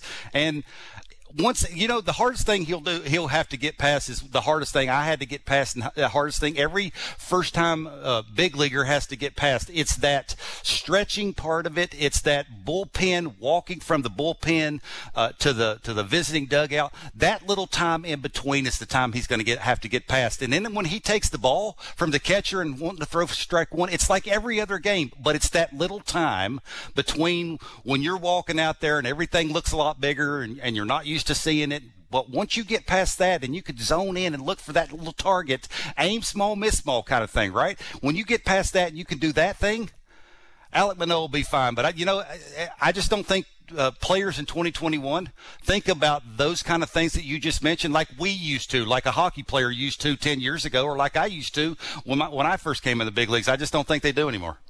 And the reason I'm going there and where I want to go is that when you bring up a young guy, and it doesn't matter what sport, usually you have them going, you play at home, you play against a team that's not a playoff, not a top contender, and you let them, you ease them into it. But it's almost like with Pearson and Manoah, it's like sooner or later, they're going to have to go into Yankee Stadium and play them. They're going to be in big games, right? And it's like, Why ease them in against the Orioles or whoever you want to throw in their bottom feeder? You're going to have to play against a good team eventually. Why not figure it out right away? Yeah, well, okay, you'd rather them start in a small ballpark like Buffalo, or you'd rather them start in a big league stadium. If Alek Manoah could keep it away from dead right field in Yankee Stadium, that park's pretty big. It plays big. Keep him in the middle of ballpark, right? Have late bite to your slider. Have good late sink to your changeup. Have good late sink to your heater. Have good elevated four-seam fastball. Have it late ride to that pitch. If you have late movement to all those pitches, you can keep the ball in the big part of the ballpark. You won't have to worry about right center field. That's the point here. If you think he's ready, where does it matter, right? Nate Pearson came up and pitched against the Astros. It's one of the best lineups in baseball, right? And it looked to me like he was trying to pitch away from that short porch in left field in Houston. It's you just, if you're a big leaguer, you're a big leaguer. Who cares where you start? Yeah. Would you consider Marcus Semien on a long-term deal?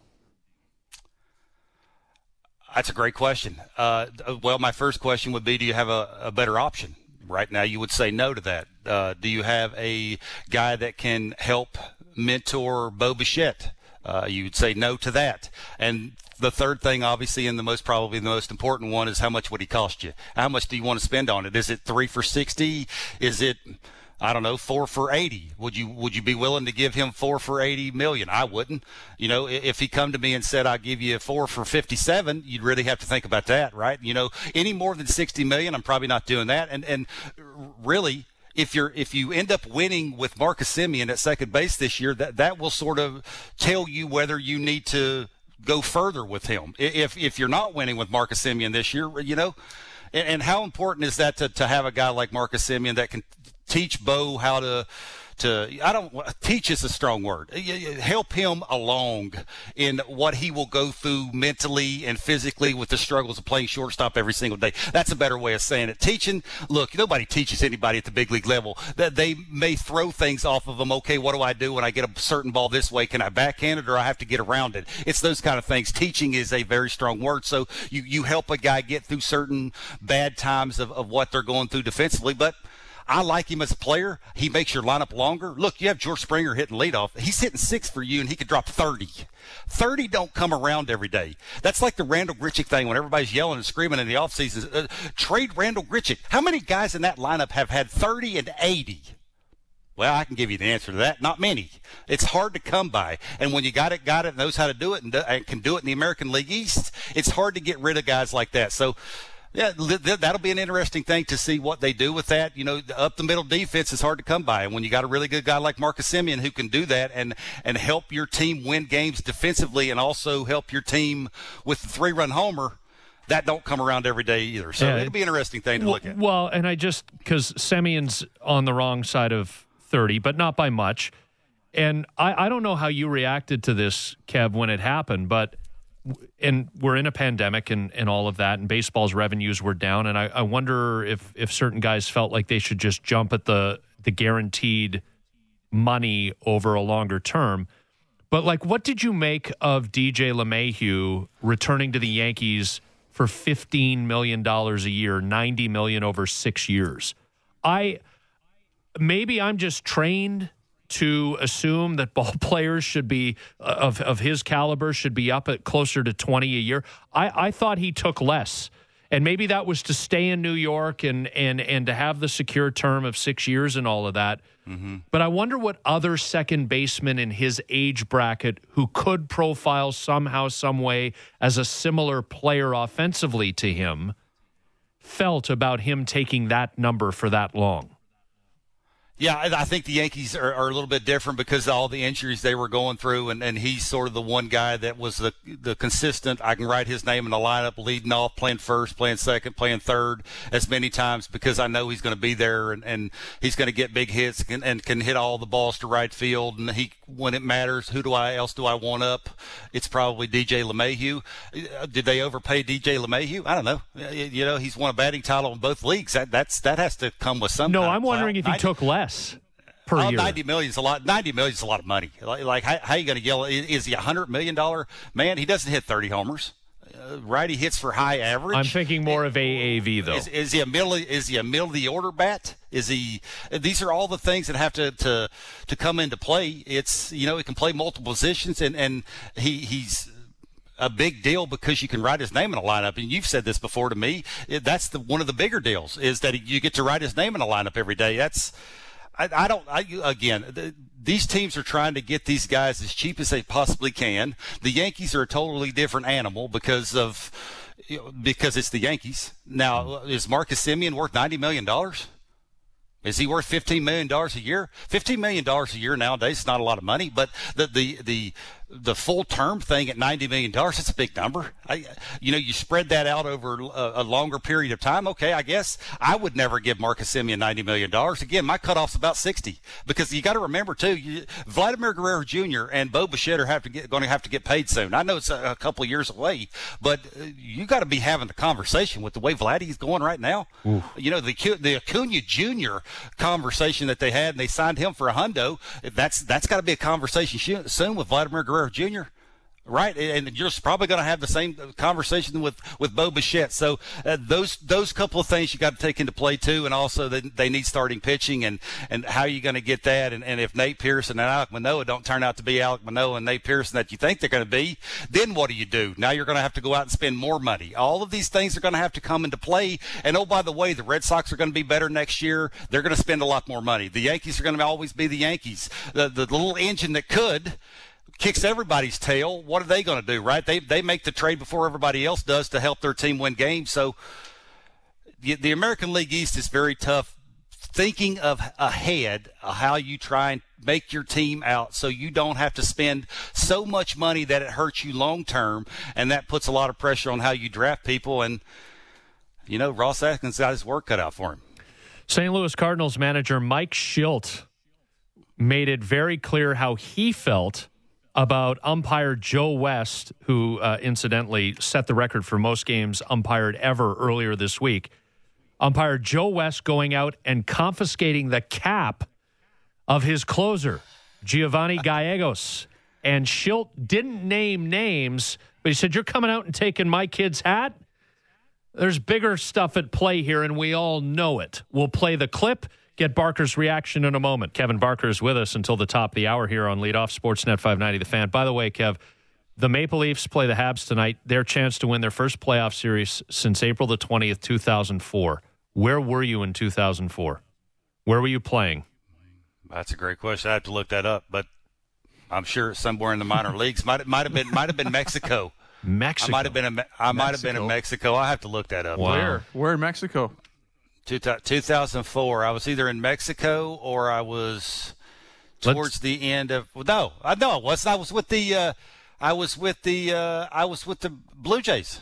2004. I just signed with the Blue Jays. I just gotten released in the last couple of days in the minor league camp with Detroit Tigers, I believe. And Alex Anthopoulos called me. I was about to get on the plane, handed my ticket to the lady to get on the plane. Alex called, said, "Hey, don't give your ticket yet.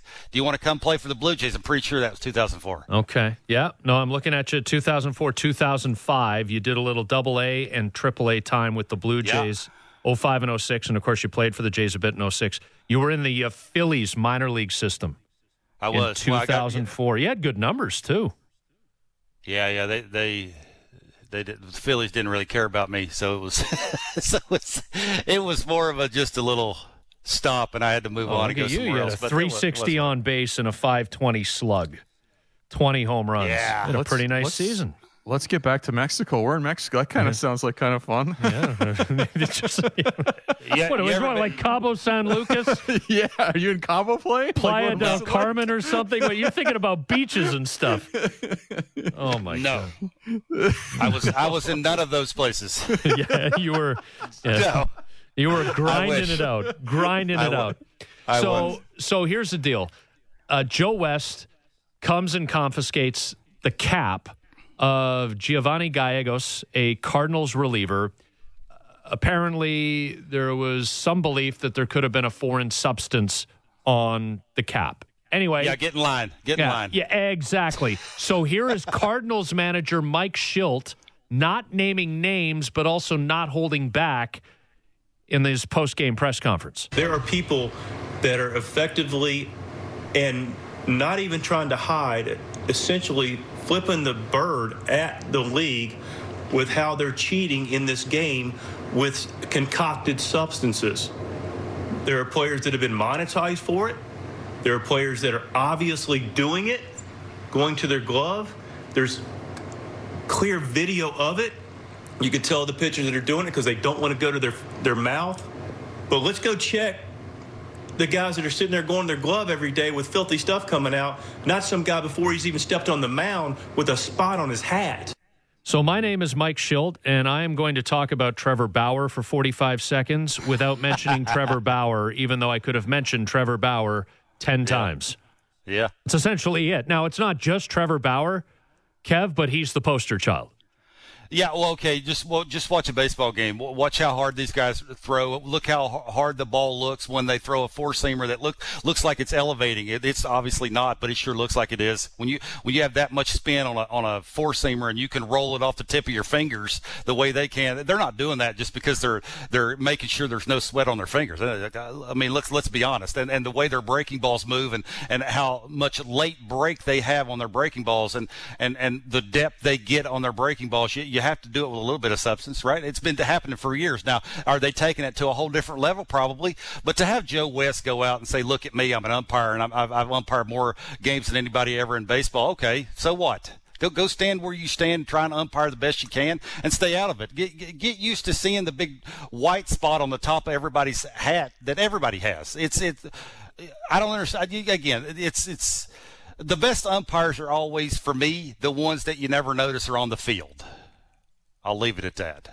But do you not think the league wants to take care of this, or you think they just turn the other way?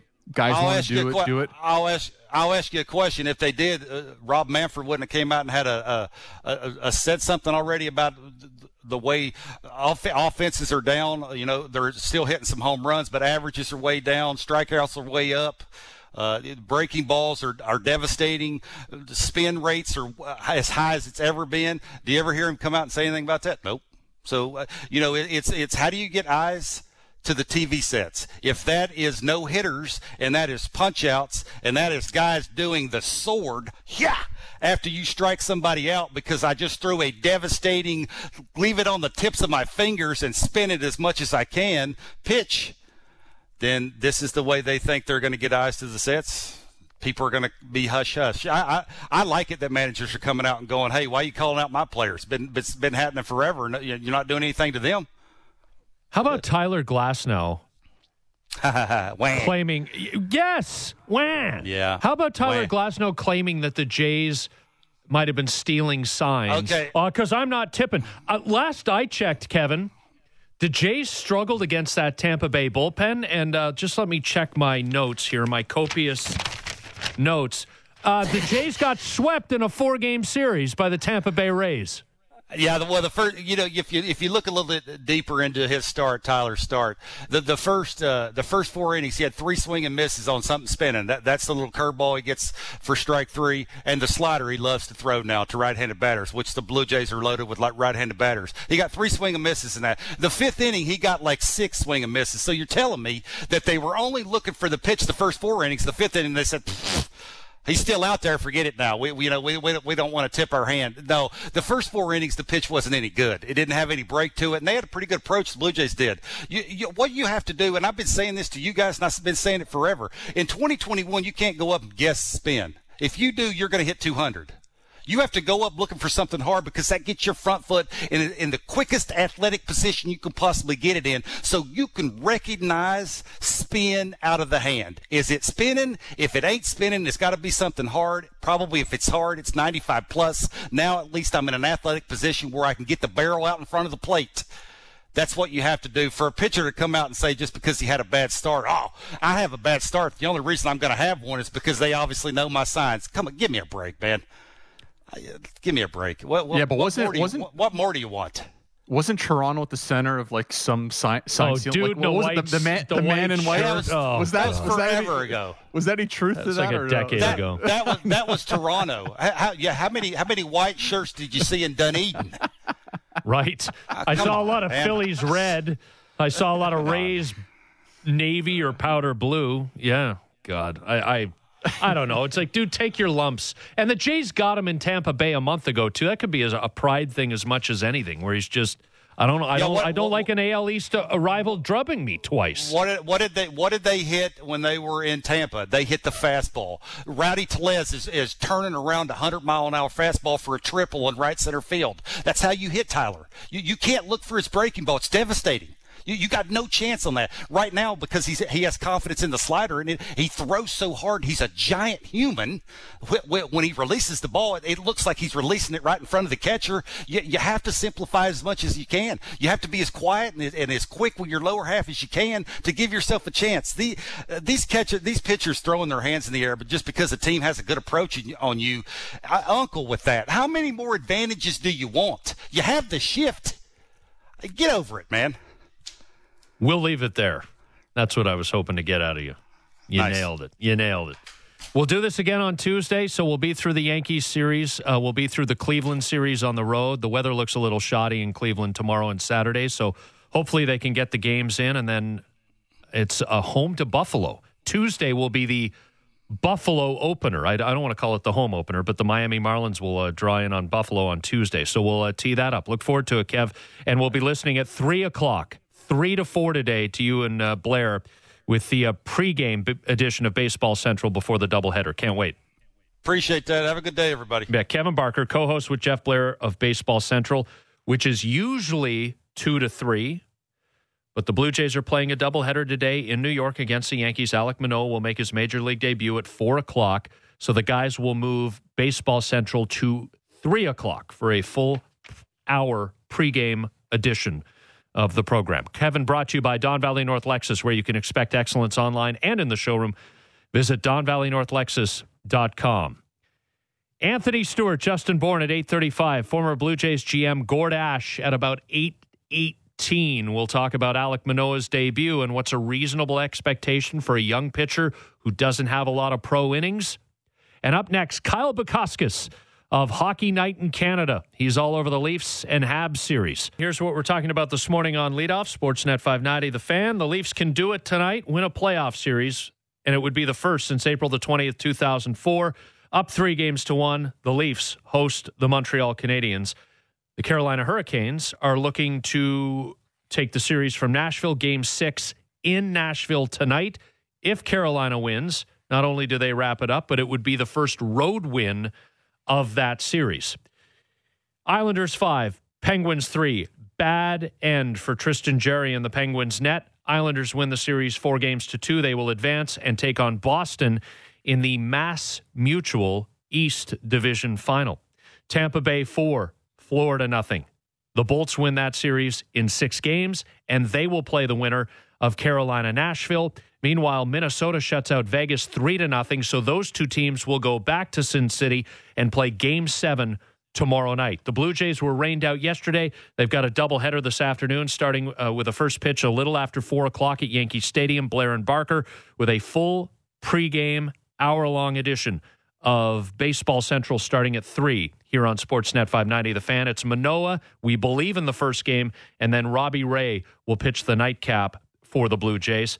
NBA playoffs, Sixers over the Wizards, 120-95. Philly with a 2-0 series lead there. The Knicks even things up with the Hawks, 101-92 in Game 2. And Utah, 141. Memphis, 129. That series is tied at a game apiece heading to Tennessee. Take a deep breath. And now welcome to the program. I think this might be, Ziggy, the first time he's been on the show. It has taken too long to get him on, and we are pleased to have him. Kyle Bukauskas, the lead reporter on Hockey Night in Canada, covering the Maple Leafs and Habs series. Up bright and early this morning, start of a long day. How are you, pal? Good. I think this is the second time I've been on, Scotty. I remember coming on when Thomas Chabot signed his extension in Ottawa.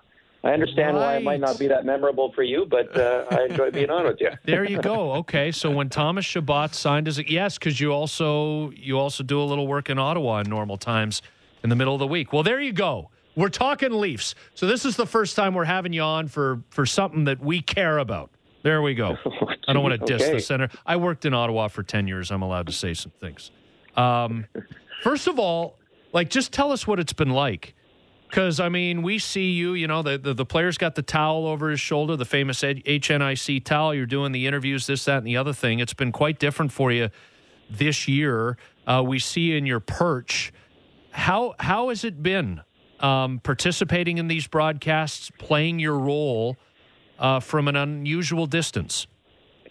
Yeah, I mean, first off, it's a privilege to be able to do it and to be able to keep doing it even under these circumstances. But, I will say, Sky, like you've been getting an opportunity to do the playoffs in the bubble last summer between Toronto and Edmonton. I mean, it's been, almost a year now. We've kind of been doing it this way where everything's been done at a distance. So, I mean, I still haven't gotten used to playing in empty buildings and certainly now in the playoffs where you go from, the first few days of watching the games down in the States and the energy that the crowds provide. And then you go into your games and it's a little bit of a bummer because you're sitting there and thinking, oh, geez, what could have been for a match like this and to have at least, some sort of capacity. And hey, maybe we still get that with 2,500 in Montreal on Saturday for Game 6 if we get there. But it's been obviously an adjustment in doing, my role from that position and just under the different protocols that are in place. But still just a real joy to be able to, privilege, as I say, to be in the building to watch these games and do some storytelling throughout the show. It's been a lot of fun and we'll see what kind of compelling stories come out of this one tonight. I don't think it's any surprise the Leafs are up in this series and obviously the favorites to beat the Canadians. Just looking for your thoughts on what you've seen so far to them and the Habs and through 4 games. Well, it's been pretty one-sided. I've found, Mike. I thought Game 1 was a bit of an anomaly just in all the worst ways because of the Tavares injury, and that clearly affected everyone's mind for the rest of the evening. But I thought games 2 through 4, first periods were pretty tight, and then in the second, Toronto takes advantage of the long change, and it's been, the discrepancy has been huge between, the play and where the puck has spent the majority of its time. They've owned that middle frame. And then in the third period, it seemed like the last few games, Montreal's tried to make a push, but, like we've seen so often in the playoffs during at least the latter stages of the Price era here in Montreal and then through much of the season under Dominic Ducharme, this is a team that has struggled to score. So as you look for Montreal going into tonight and what kind of hope that they'll try to grab onto to extend this thing, it's tough to, when you look up and down their lineup, who's going to be the guy to finally break through. I mean, Cole Caulfield's certainly given them a bit of a jolt, and he's been dangerous at times, but I mean, he's only got 12 NHL games under his belt at this point. So you just look at the amount of guys on that team that's gone through or still going through, lengthy scoring streaks at this point. And, it's really, I guess when you look at it all, it's not as big of a surprise that they've only got, 4 goals through 4 games here. I just think it's been a complete effort from Toronto's standpoint in terms of how they've defended and where they're getting their offense from, guys. I mean, you look at Austin Matthews had a wonderful game too, but I don't think there's been a game yet where that line has taken over things, and by no means is that a criticism by any stretch. They're still working hard. They're not cheating the game. They're doing what's required of them. But I think just they haven't needed them. I mean, the depth has provided at opportune times for them, and so I think it's in the early going answered a lot of questions on that front for them that people may have had. And now I think, the final question, at least in terms of this series and how it's considered is, do they have that killer instinct to finish the job here and not let the series go on any longer here tonight? With Kyle Bukauskas on leadoff, Sportsnet 590, The Fan. Do you think the Leafs have found something here with Jack Campbell? Not just this year, but going forward? It's certainly looking that way. Like, I don't think any of his play has been a mirage, and there's been enough of a sample size to suggest that this is what he is becoming or has become. I think you go back to just the different the contrast between earlier on in the year where he wins 11 straight and then a few losses follow and just how hard he was on himself publicly and saying that I was embarrassed by my efforts and didn't give my team a chance, and certainly in some cases more harder on himself than he deserved to be. And I think after game one there, he was asked after the game, did you lose your position or lose your net a little bit on the one goal? And he just said, no, I felt great about my game all night, and kind of left it there. And it was just a complete shift in mindset for him, and just knowing no, I'm good here. I like the way I'm playing and the way he's followed it up. And in game three with Montreal pushing there in the third period, he answered the bell every time.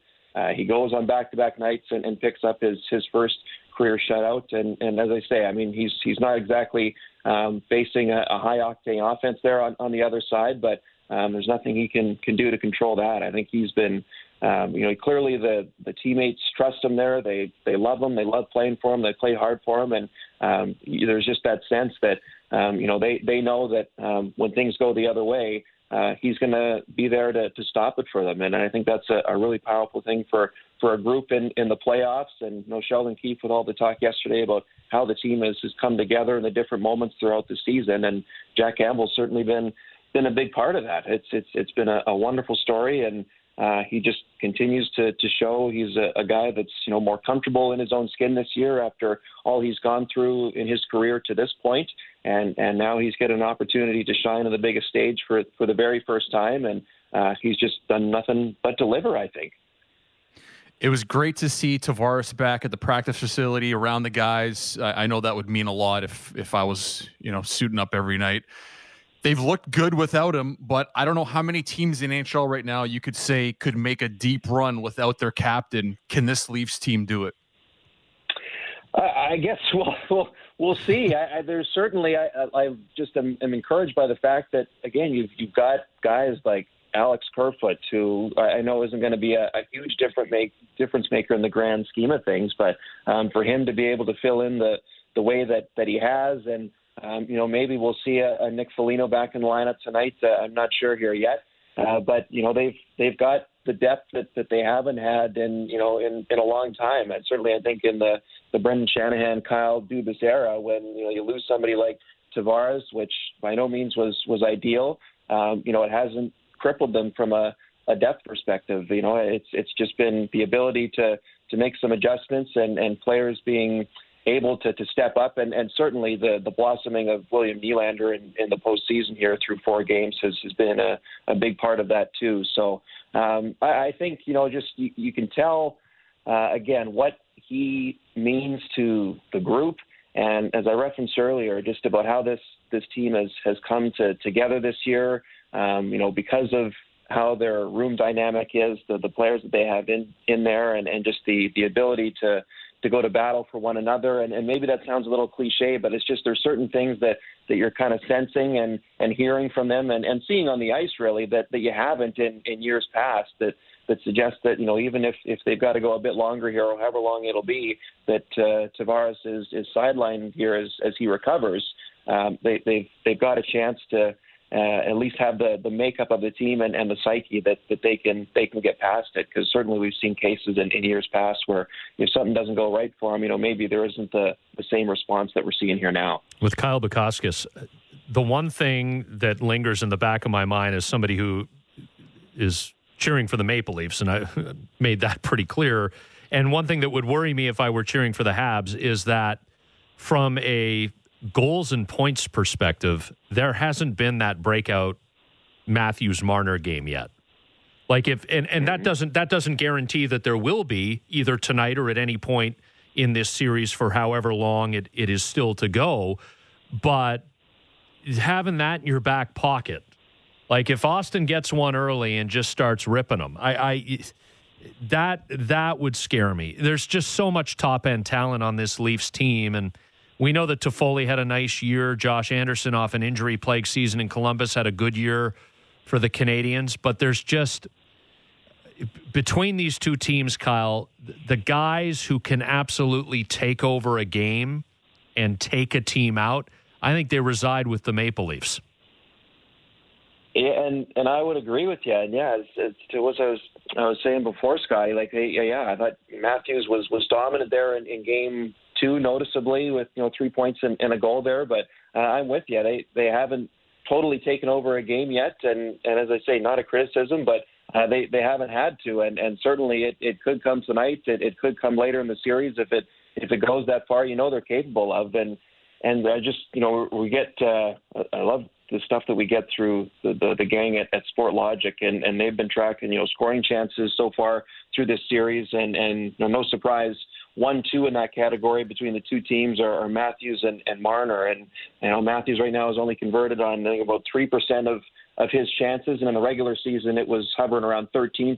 So I think what that tells you there is that he's due, and so whether that comes here tonight remains to be seen. But I just think how hard he is playing, and certainly we've it's been entertaining to watch him in the scrums and the smiling and chuckling that you're seeing afterwards. We're just seeing the natural evolution of number 34 from Rocket Richard trophy winning regular season to now even a more intense and more impactful playoffs here yet. And the points haven't quite come regularly here so far, but he's certainly been a factor, and maybe this is the night that you see his name and Mitch Marner's name and Zach Hyman's name on the score sheet a little more, because they have controlled the majority of the play when they've been on the ice through 4 games here. Maybe it just hasn't quite shown up yet on the score sheet to this point. All right, so we've been having fun with this morning on the text line to 590-590. The Leafs last won a playoff series on April the 20th, 2004, and we've been asking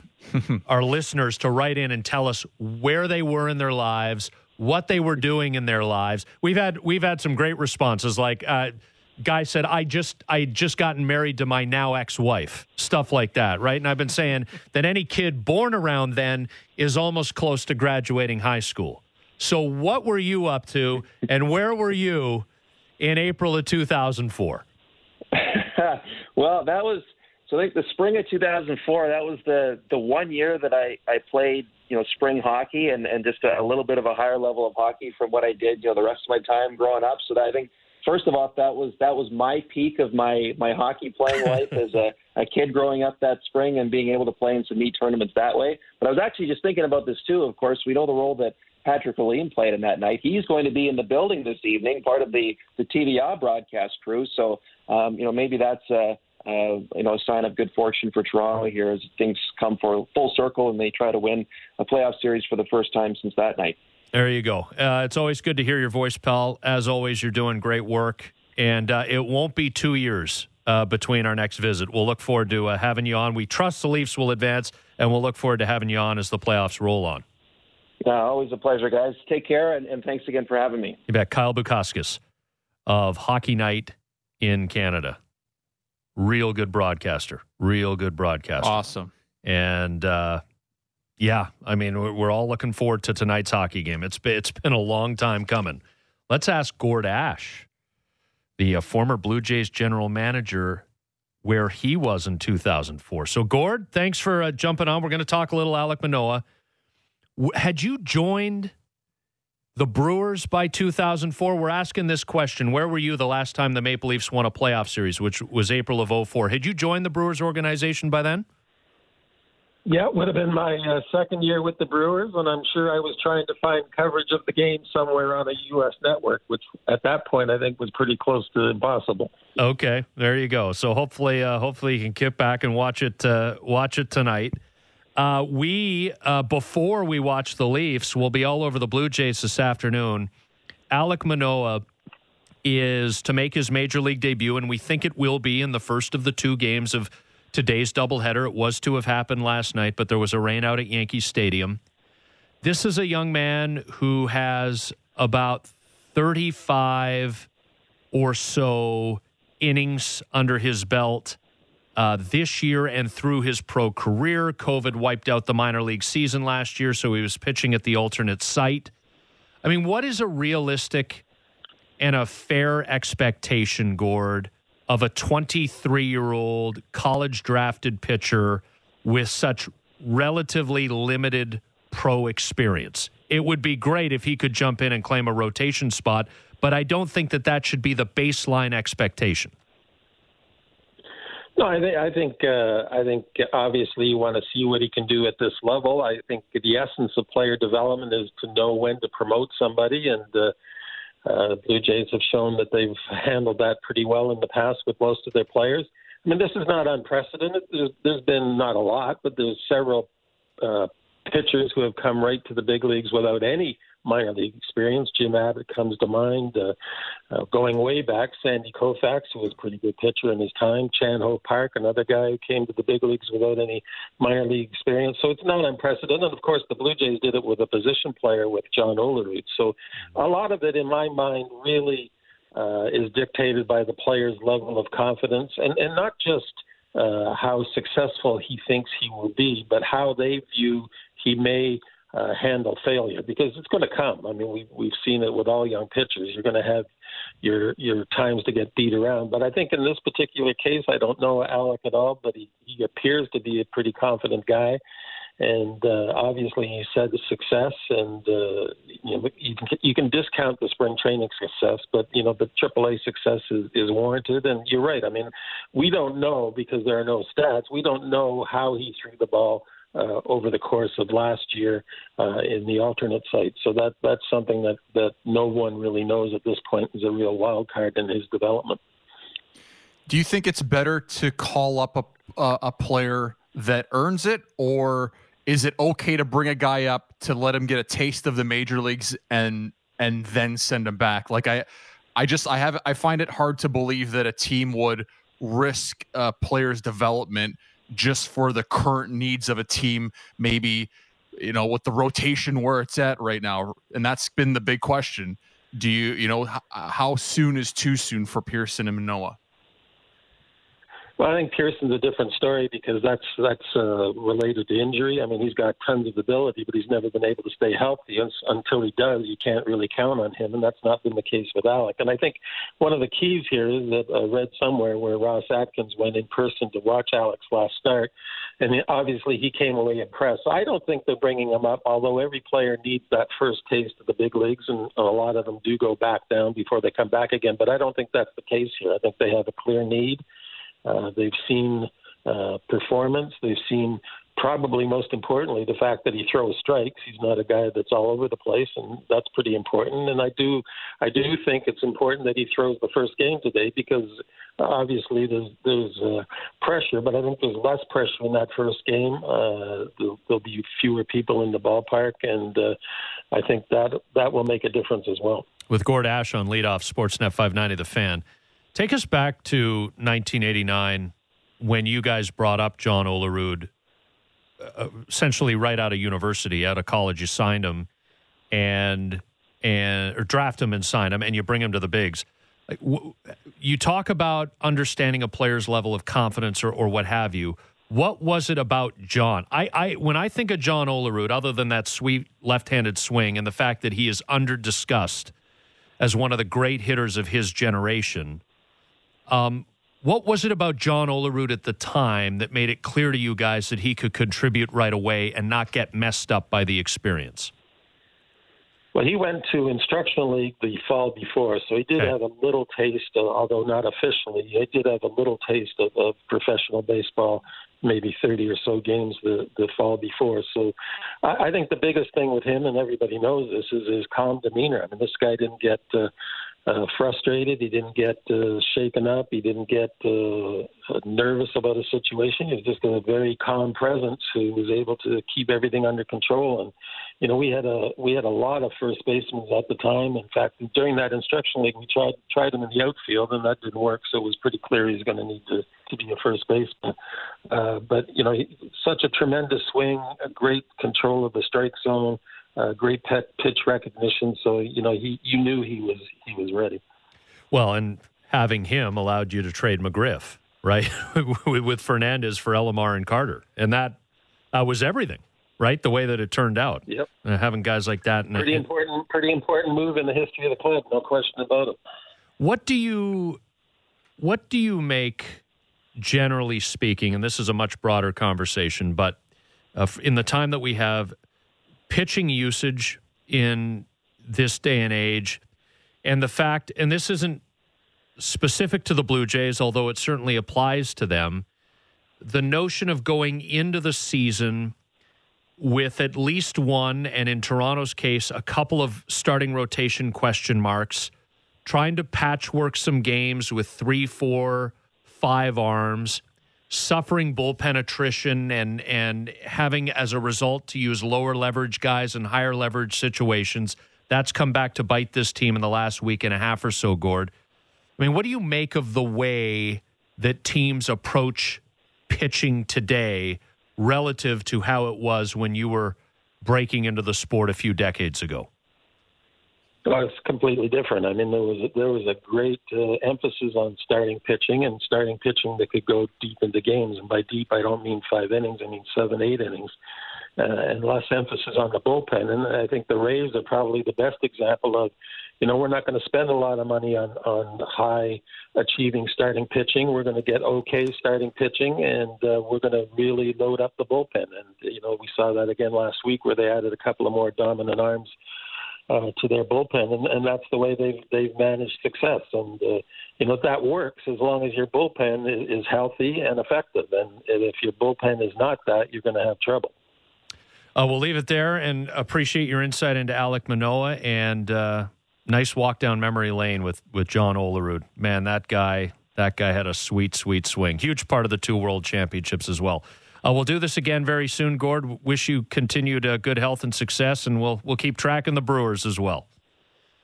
Great. Thanks, guys. Appreciate it. Gord Ash, former Blue Jays GM from 1995 to 2001, and before that was Pat Gillick's assistant general manager during the Prime World Series years of the Blue Jays in the early 1990s. Something to chew on, brought to you by Great Canadian Meat.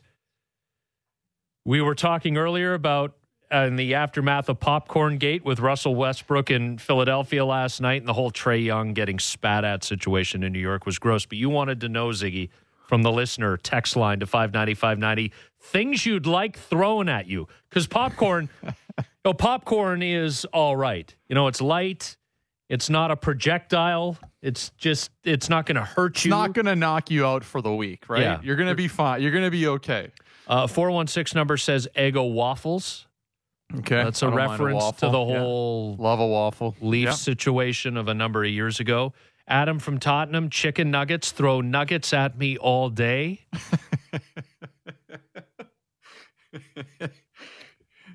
Sausages from a 416 number. There you go. Great Canadian meat. There we go. Tying it in. See, the thing is, these things can't land on the floor, though. You got to be able to catch them. You got to catch that stuff. Yeah. Because that's dinner.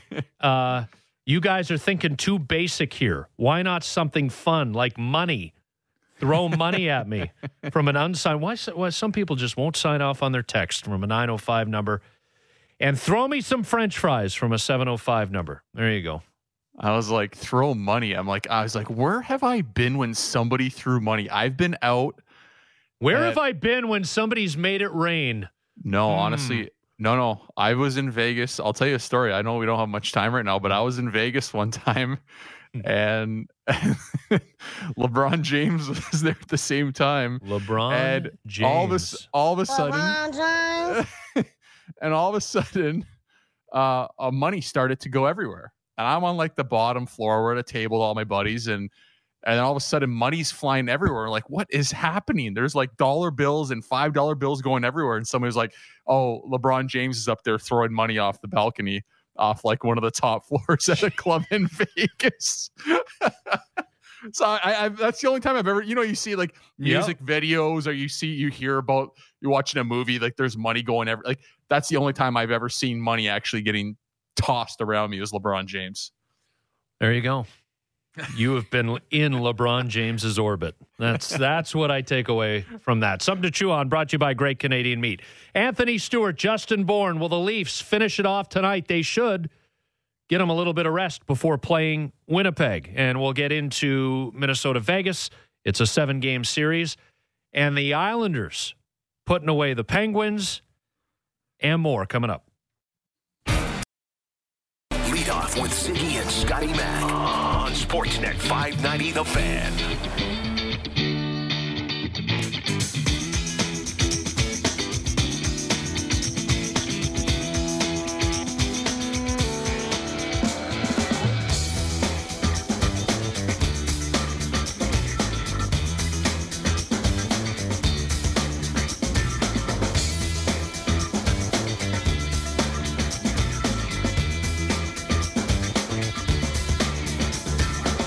feel like I'm in the Robert Gertan Arena in Gatineau, Quebec.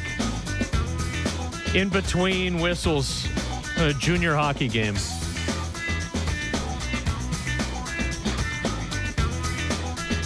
All right, Stewie. Oh, this is Ziggy and Manis with Mike Camilleri and Anthony Aquino on floor 2 of Palazzo in 2001. Floor 2.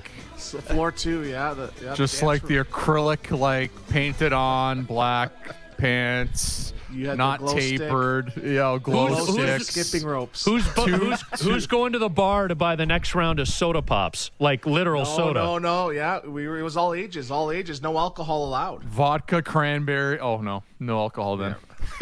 Yeah. You still don't drink any alcohol. Who are you kidding? Well, I have the odd drink. Come on, yeah, it's plant-based. Yeah, come on, vegan wine. It's out there. Vegan wine. Ziggy just buzzed off that kombucha, that extra strong kombucha. Yeah, you give me 2 grape GT kombuchas, watch out. Well, hold on a second. We got to talk hockey, but vegan wine? What, there's wine with dairy or meat in it?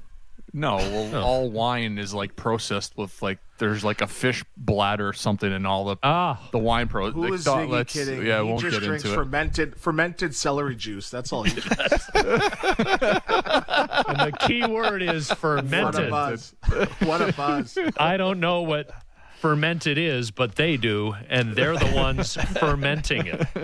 All right, Stewie and Bourne for Hockey Central at 8:30 at 8:41 here on a Thursday morning.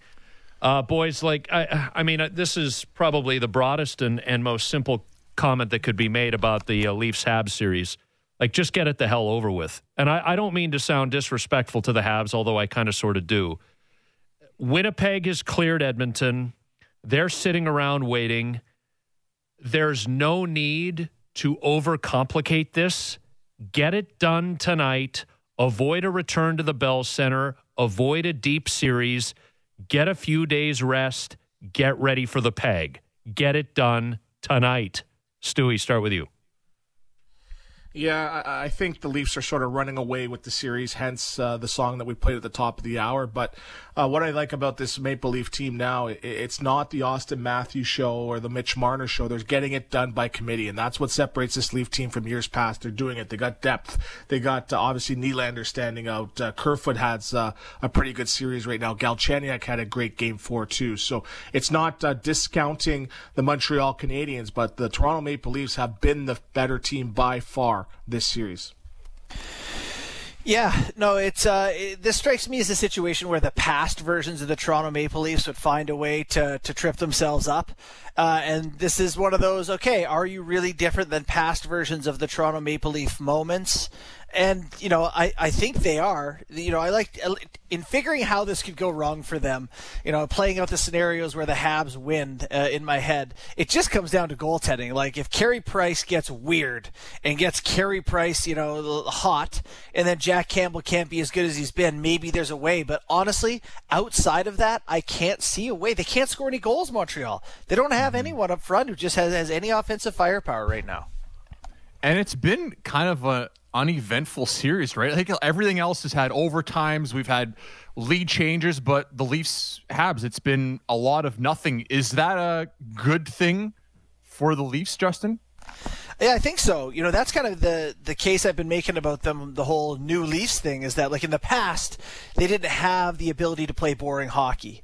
This is exactly what you would want from this team. They get up, they protect the lead, kind of nothing happens, and the game ends. That's the dream. But in the past, it was the Jake Gardiner moment, the Cody Ceci moment, the collapse, the breakaway against, the short, whatever it is. It's just they seem to be able to keep those disasters from happening. So the veteran experience is paying off for them. Down the lineup from Spezza to Thornton to Simmons and then Bogosian and Brody, all those guys have made a huge difference in their ability to play boring hockey. Yeah, and it seems like the expectation is for this team to go on a deep, deep run, and you're going to have to play that boring hockey against teams like Carolina, or if you go all the way, maybe a Colorado. You saw that Vegas game last night versus Minnesota. Maybe Ziggy didn't because he was sleeping at 8 p.m. I actually did watch it. And it was an uneventful game. Minnesota slowed that game completely down. I think it was 12 shots apiece halfway through the game, too. So you have to find a way to play to your strengths, but, sort of detract the other team's strengths as well.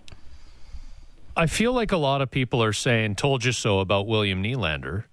And I'm sitting here going, no. This is the William Nylander that almost everybody who isn't an idiot knows exists and has existed for a long time. It's just that we're getting the guy at a key time of year on a more consistent basis, as in very unfortunate ways, particularly with John Tavares, his regular line mates have fallen around him. I liken Nylander to Vladdy Jr. on the baseball front, guys, that everybody knows there's a lot in there.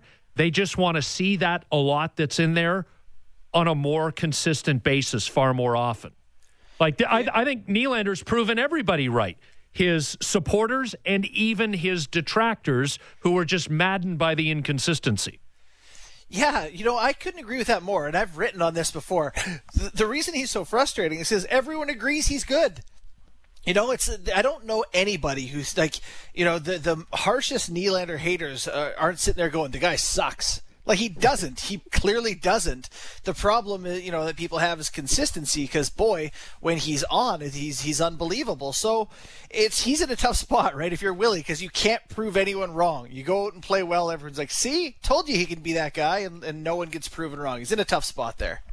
Yeah, he definitely is. And I think the problem is in this market, when things go wrong, the microscope shifts. And in years past, this team, it's like, well, this team has no truculence, it has no guys running around. What's Willie doing, by the way? So I think the microscope just shifts on him. But I think the Nylanderthals, they overrate him a bit. But the way that he's been playing as of late in this series, he is probably in the same conversation as best player in these playoffs. So that's what they need. They're going to have to do it by committee. They need different guys stepping up at different times. But Nylander right now, his consistency is key. And I think that's what's everyone's noticing. Every single shift, you're noticing him doing something out there. Well, 2018, I did say on the radio with Stewie that I wouldn't trade Nylander for Taylor Hall. And Stewie actually dug into me for the whole hour of the show, telling me how crazy I was. Check the Carfax on that one, Ziggy. Come up with a better line than that. The sun comes up at 3:30 in the morning. Ziggy, come on, buddy. Go after me at Kovalchuk or something. I just love how dismissive you're being. No, that never happened. You can't prove it. I never said that. Don't put words in my mouth. That's very politics in 2021. I think he's been the best player on the ice. With Tavares out now, Foligno, we're not sure what's going to happen. Guys like Kerfoot have come in, have been excellent. Engvall's being physical. What do you think with Foligno and Tavares out? Borny, we start with you on what this team will look like going forward if this Foligno injury is going to go longer than just this Habs series. Well, they're in an interesting spot here for the Leafs because you never want to take anything for granted. Like, oh my God, get this series done. Dress your best lineup, yada, yada. But they're up 3-1 in the series, and you wonder if that doesn't play into should they dress Foligno tonight or not. It's maybe not as pressing to force him back into action, and maybe you can give him another couple of days rest here by not dressing him. My other question is, Riley Nash looks like, I don't know what's a polite way to say he looks really bad, but I'm not going to use it. He's looked really bad. So should you get him in the So should he get him in the lineup again tonight and just let him try to find his game, because he can be an important player when he's playing like he can. So how much do you want to just maximize your team tonight, get Foligno in, keep Nash out, win the hockey game, versus saying, okay, we have an opportunity to get Nash going and rest Foligno and dress sort of a different lineup? Yeah, and I think with Foligno and Tavares out, they are a better team with these guys in the lineup, but I think it just speaks to this team's depth. And I do remember Ziggy saying on this program, hey, you need to get Kerfoot out of town, but that just shows now when you get an opportunity, and there's been 4 or 5 guys, 4 or 5 guys on this team that have been pushed down the lineup and their minutes have been crunched because of the top 4 and the way that this team is constructed. So they've been great players all along. Kerfoot's been a great player, I think, all season. Engvall now, you can see what he can do with some meaningful minutes. Adam Brooks was in the lineup the other night after being pulled out, playing a half-decent 11 games. So they have the depth, and you're going to need that going forward too. So you probably don't want any more injuries, but this team's equipped to sort of handle this in the short term. Man, we got to dig up the tape of all of this stuff. But Justin, to your point about Politics 2021, Politics 2021 is about claiming somebody said something, producing the tape of them actually saying it, and then having that person say, "No, that's Still not me. Say, no, that's not me. No, that didn't happened. actually happen. That didn't. Yes, you're hearing it, and it is my voice completing that sentence, but that wasn't me. That wasn't me. And then just going from there. Let's bounce around. Winnipeg, Edmonton. So, what kind of conversations is Connor McDavid having these days in the aftermath? Like, I would imagine there's incredible frustration to have been swept out, but every game was close. 3 of the 4 of them went to overtime. The other one, game 1, was actually a 1-goal game that ended up with a couple of empty netters to turn it into a 3-goal game. And that guy was dragging 2 or 3 Jets up the ice at times. Like, this gets back to treatment of the stars in this sport. Like, Winnipeg did what it had to do to Connor McDavid, and they weren't getting called for it. So if you're not going to get called for it and sit in the penalty box, what am I going to do? I'm going to keep doing it. I'm going to keep water skiing. Yeah, and that's the thing, is you keep pushing it, right? You're like, all right, I got away with that, didn't get called. Let me try it a little harder, a little worse next time. You just sort of feel out the refs. Connor McDavid drew 0 penalties in that playoff series.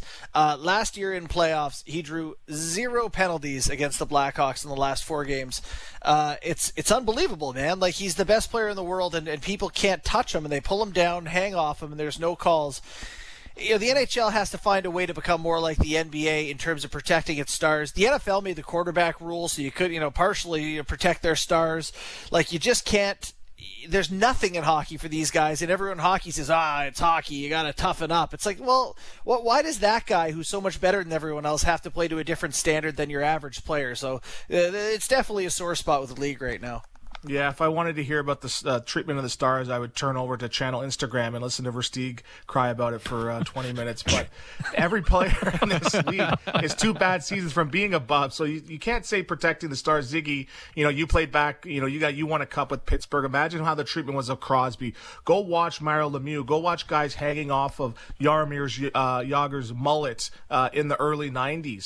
So playoff So they hockey, did it. Why should they have to do it now? It's a totally different beast, and that's why it's the hardest Stanley Cup to win. No one's sitting there winning the cup. Look at the pictures of those commercials with Clark winning the cup with no teeth in his head. You got guys bleeding. You got guys crying. You're not winning this with a high top fade and a mullet. You got to bleed to win this cup, and that's how it is. And that's how it is as a player. That's what the players expect. That's what the coaching expect. That's what the organizations expect. So, coming out of the pandemic, guys used to wear leather helmets in football. Man, we get better. We figure this stuff out and make some changes. I don't want to see the power play. I don't want to see the cup won on a power play. Sorry.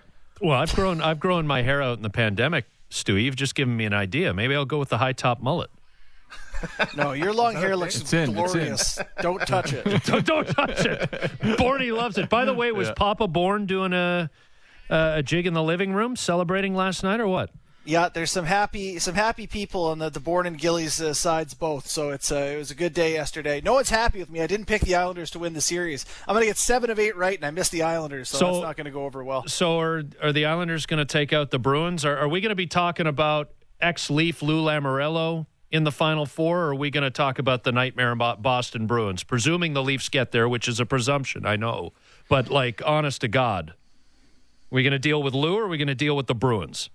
Yeah, probably. You know what? I'm not betting against the Islanders twice. I'll say they get there in 7. Islanders and Vegas, Minnesota. Who wins Game 7? I got Vegas going away. I can't believe this series has been that close. It's been insane. Yeah. They need Reeves back in. Vegas, yeah, I'm Vegas as well. Boys, we'll do it again next Thursday, and hopefully we're into the Leafs-Jets second round series, the Scotia North Division final. Wouldn't that be nice? Look forward to it.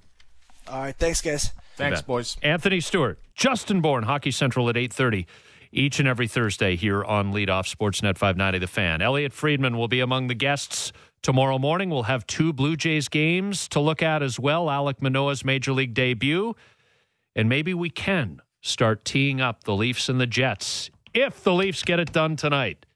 Enjoy your Thursday. Good shows next. That's what I'm saying, Brooksy.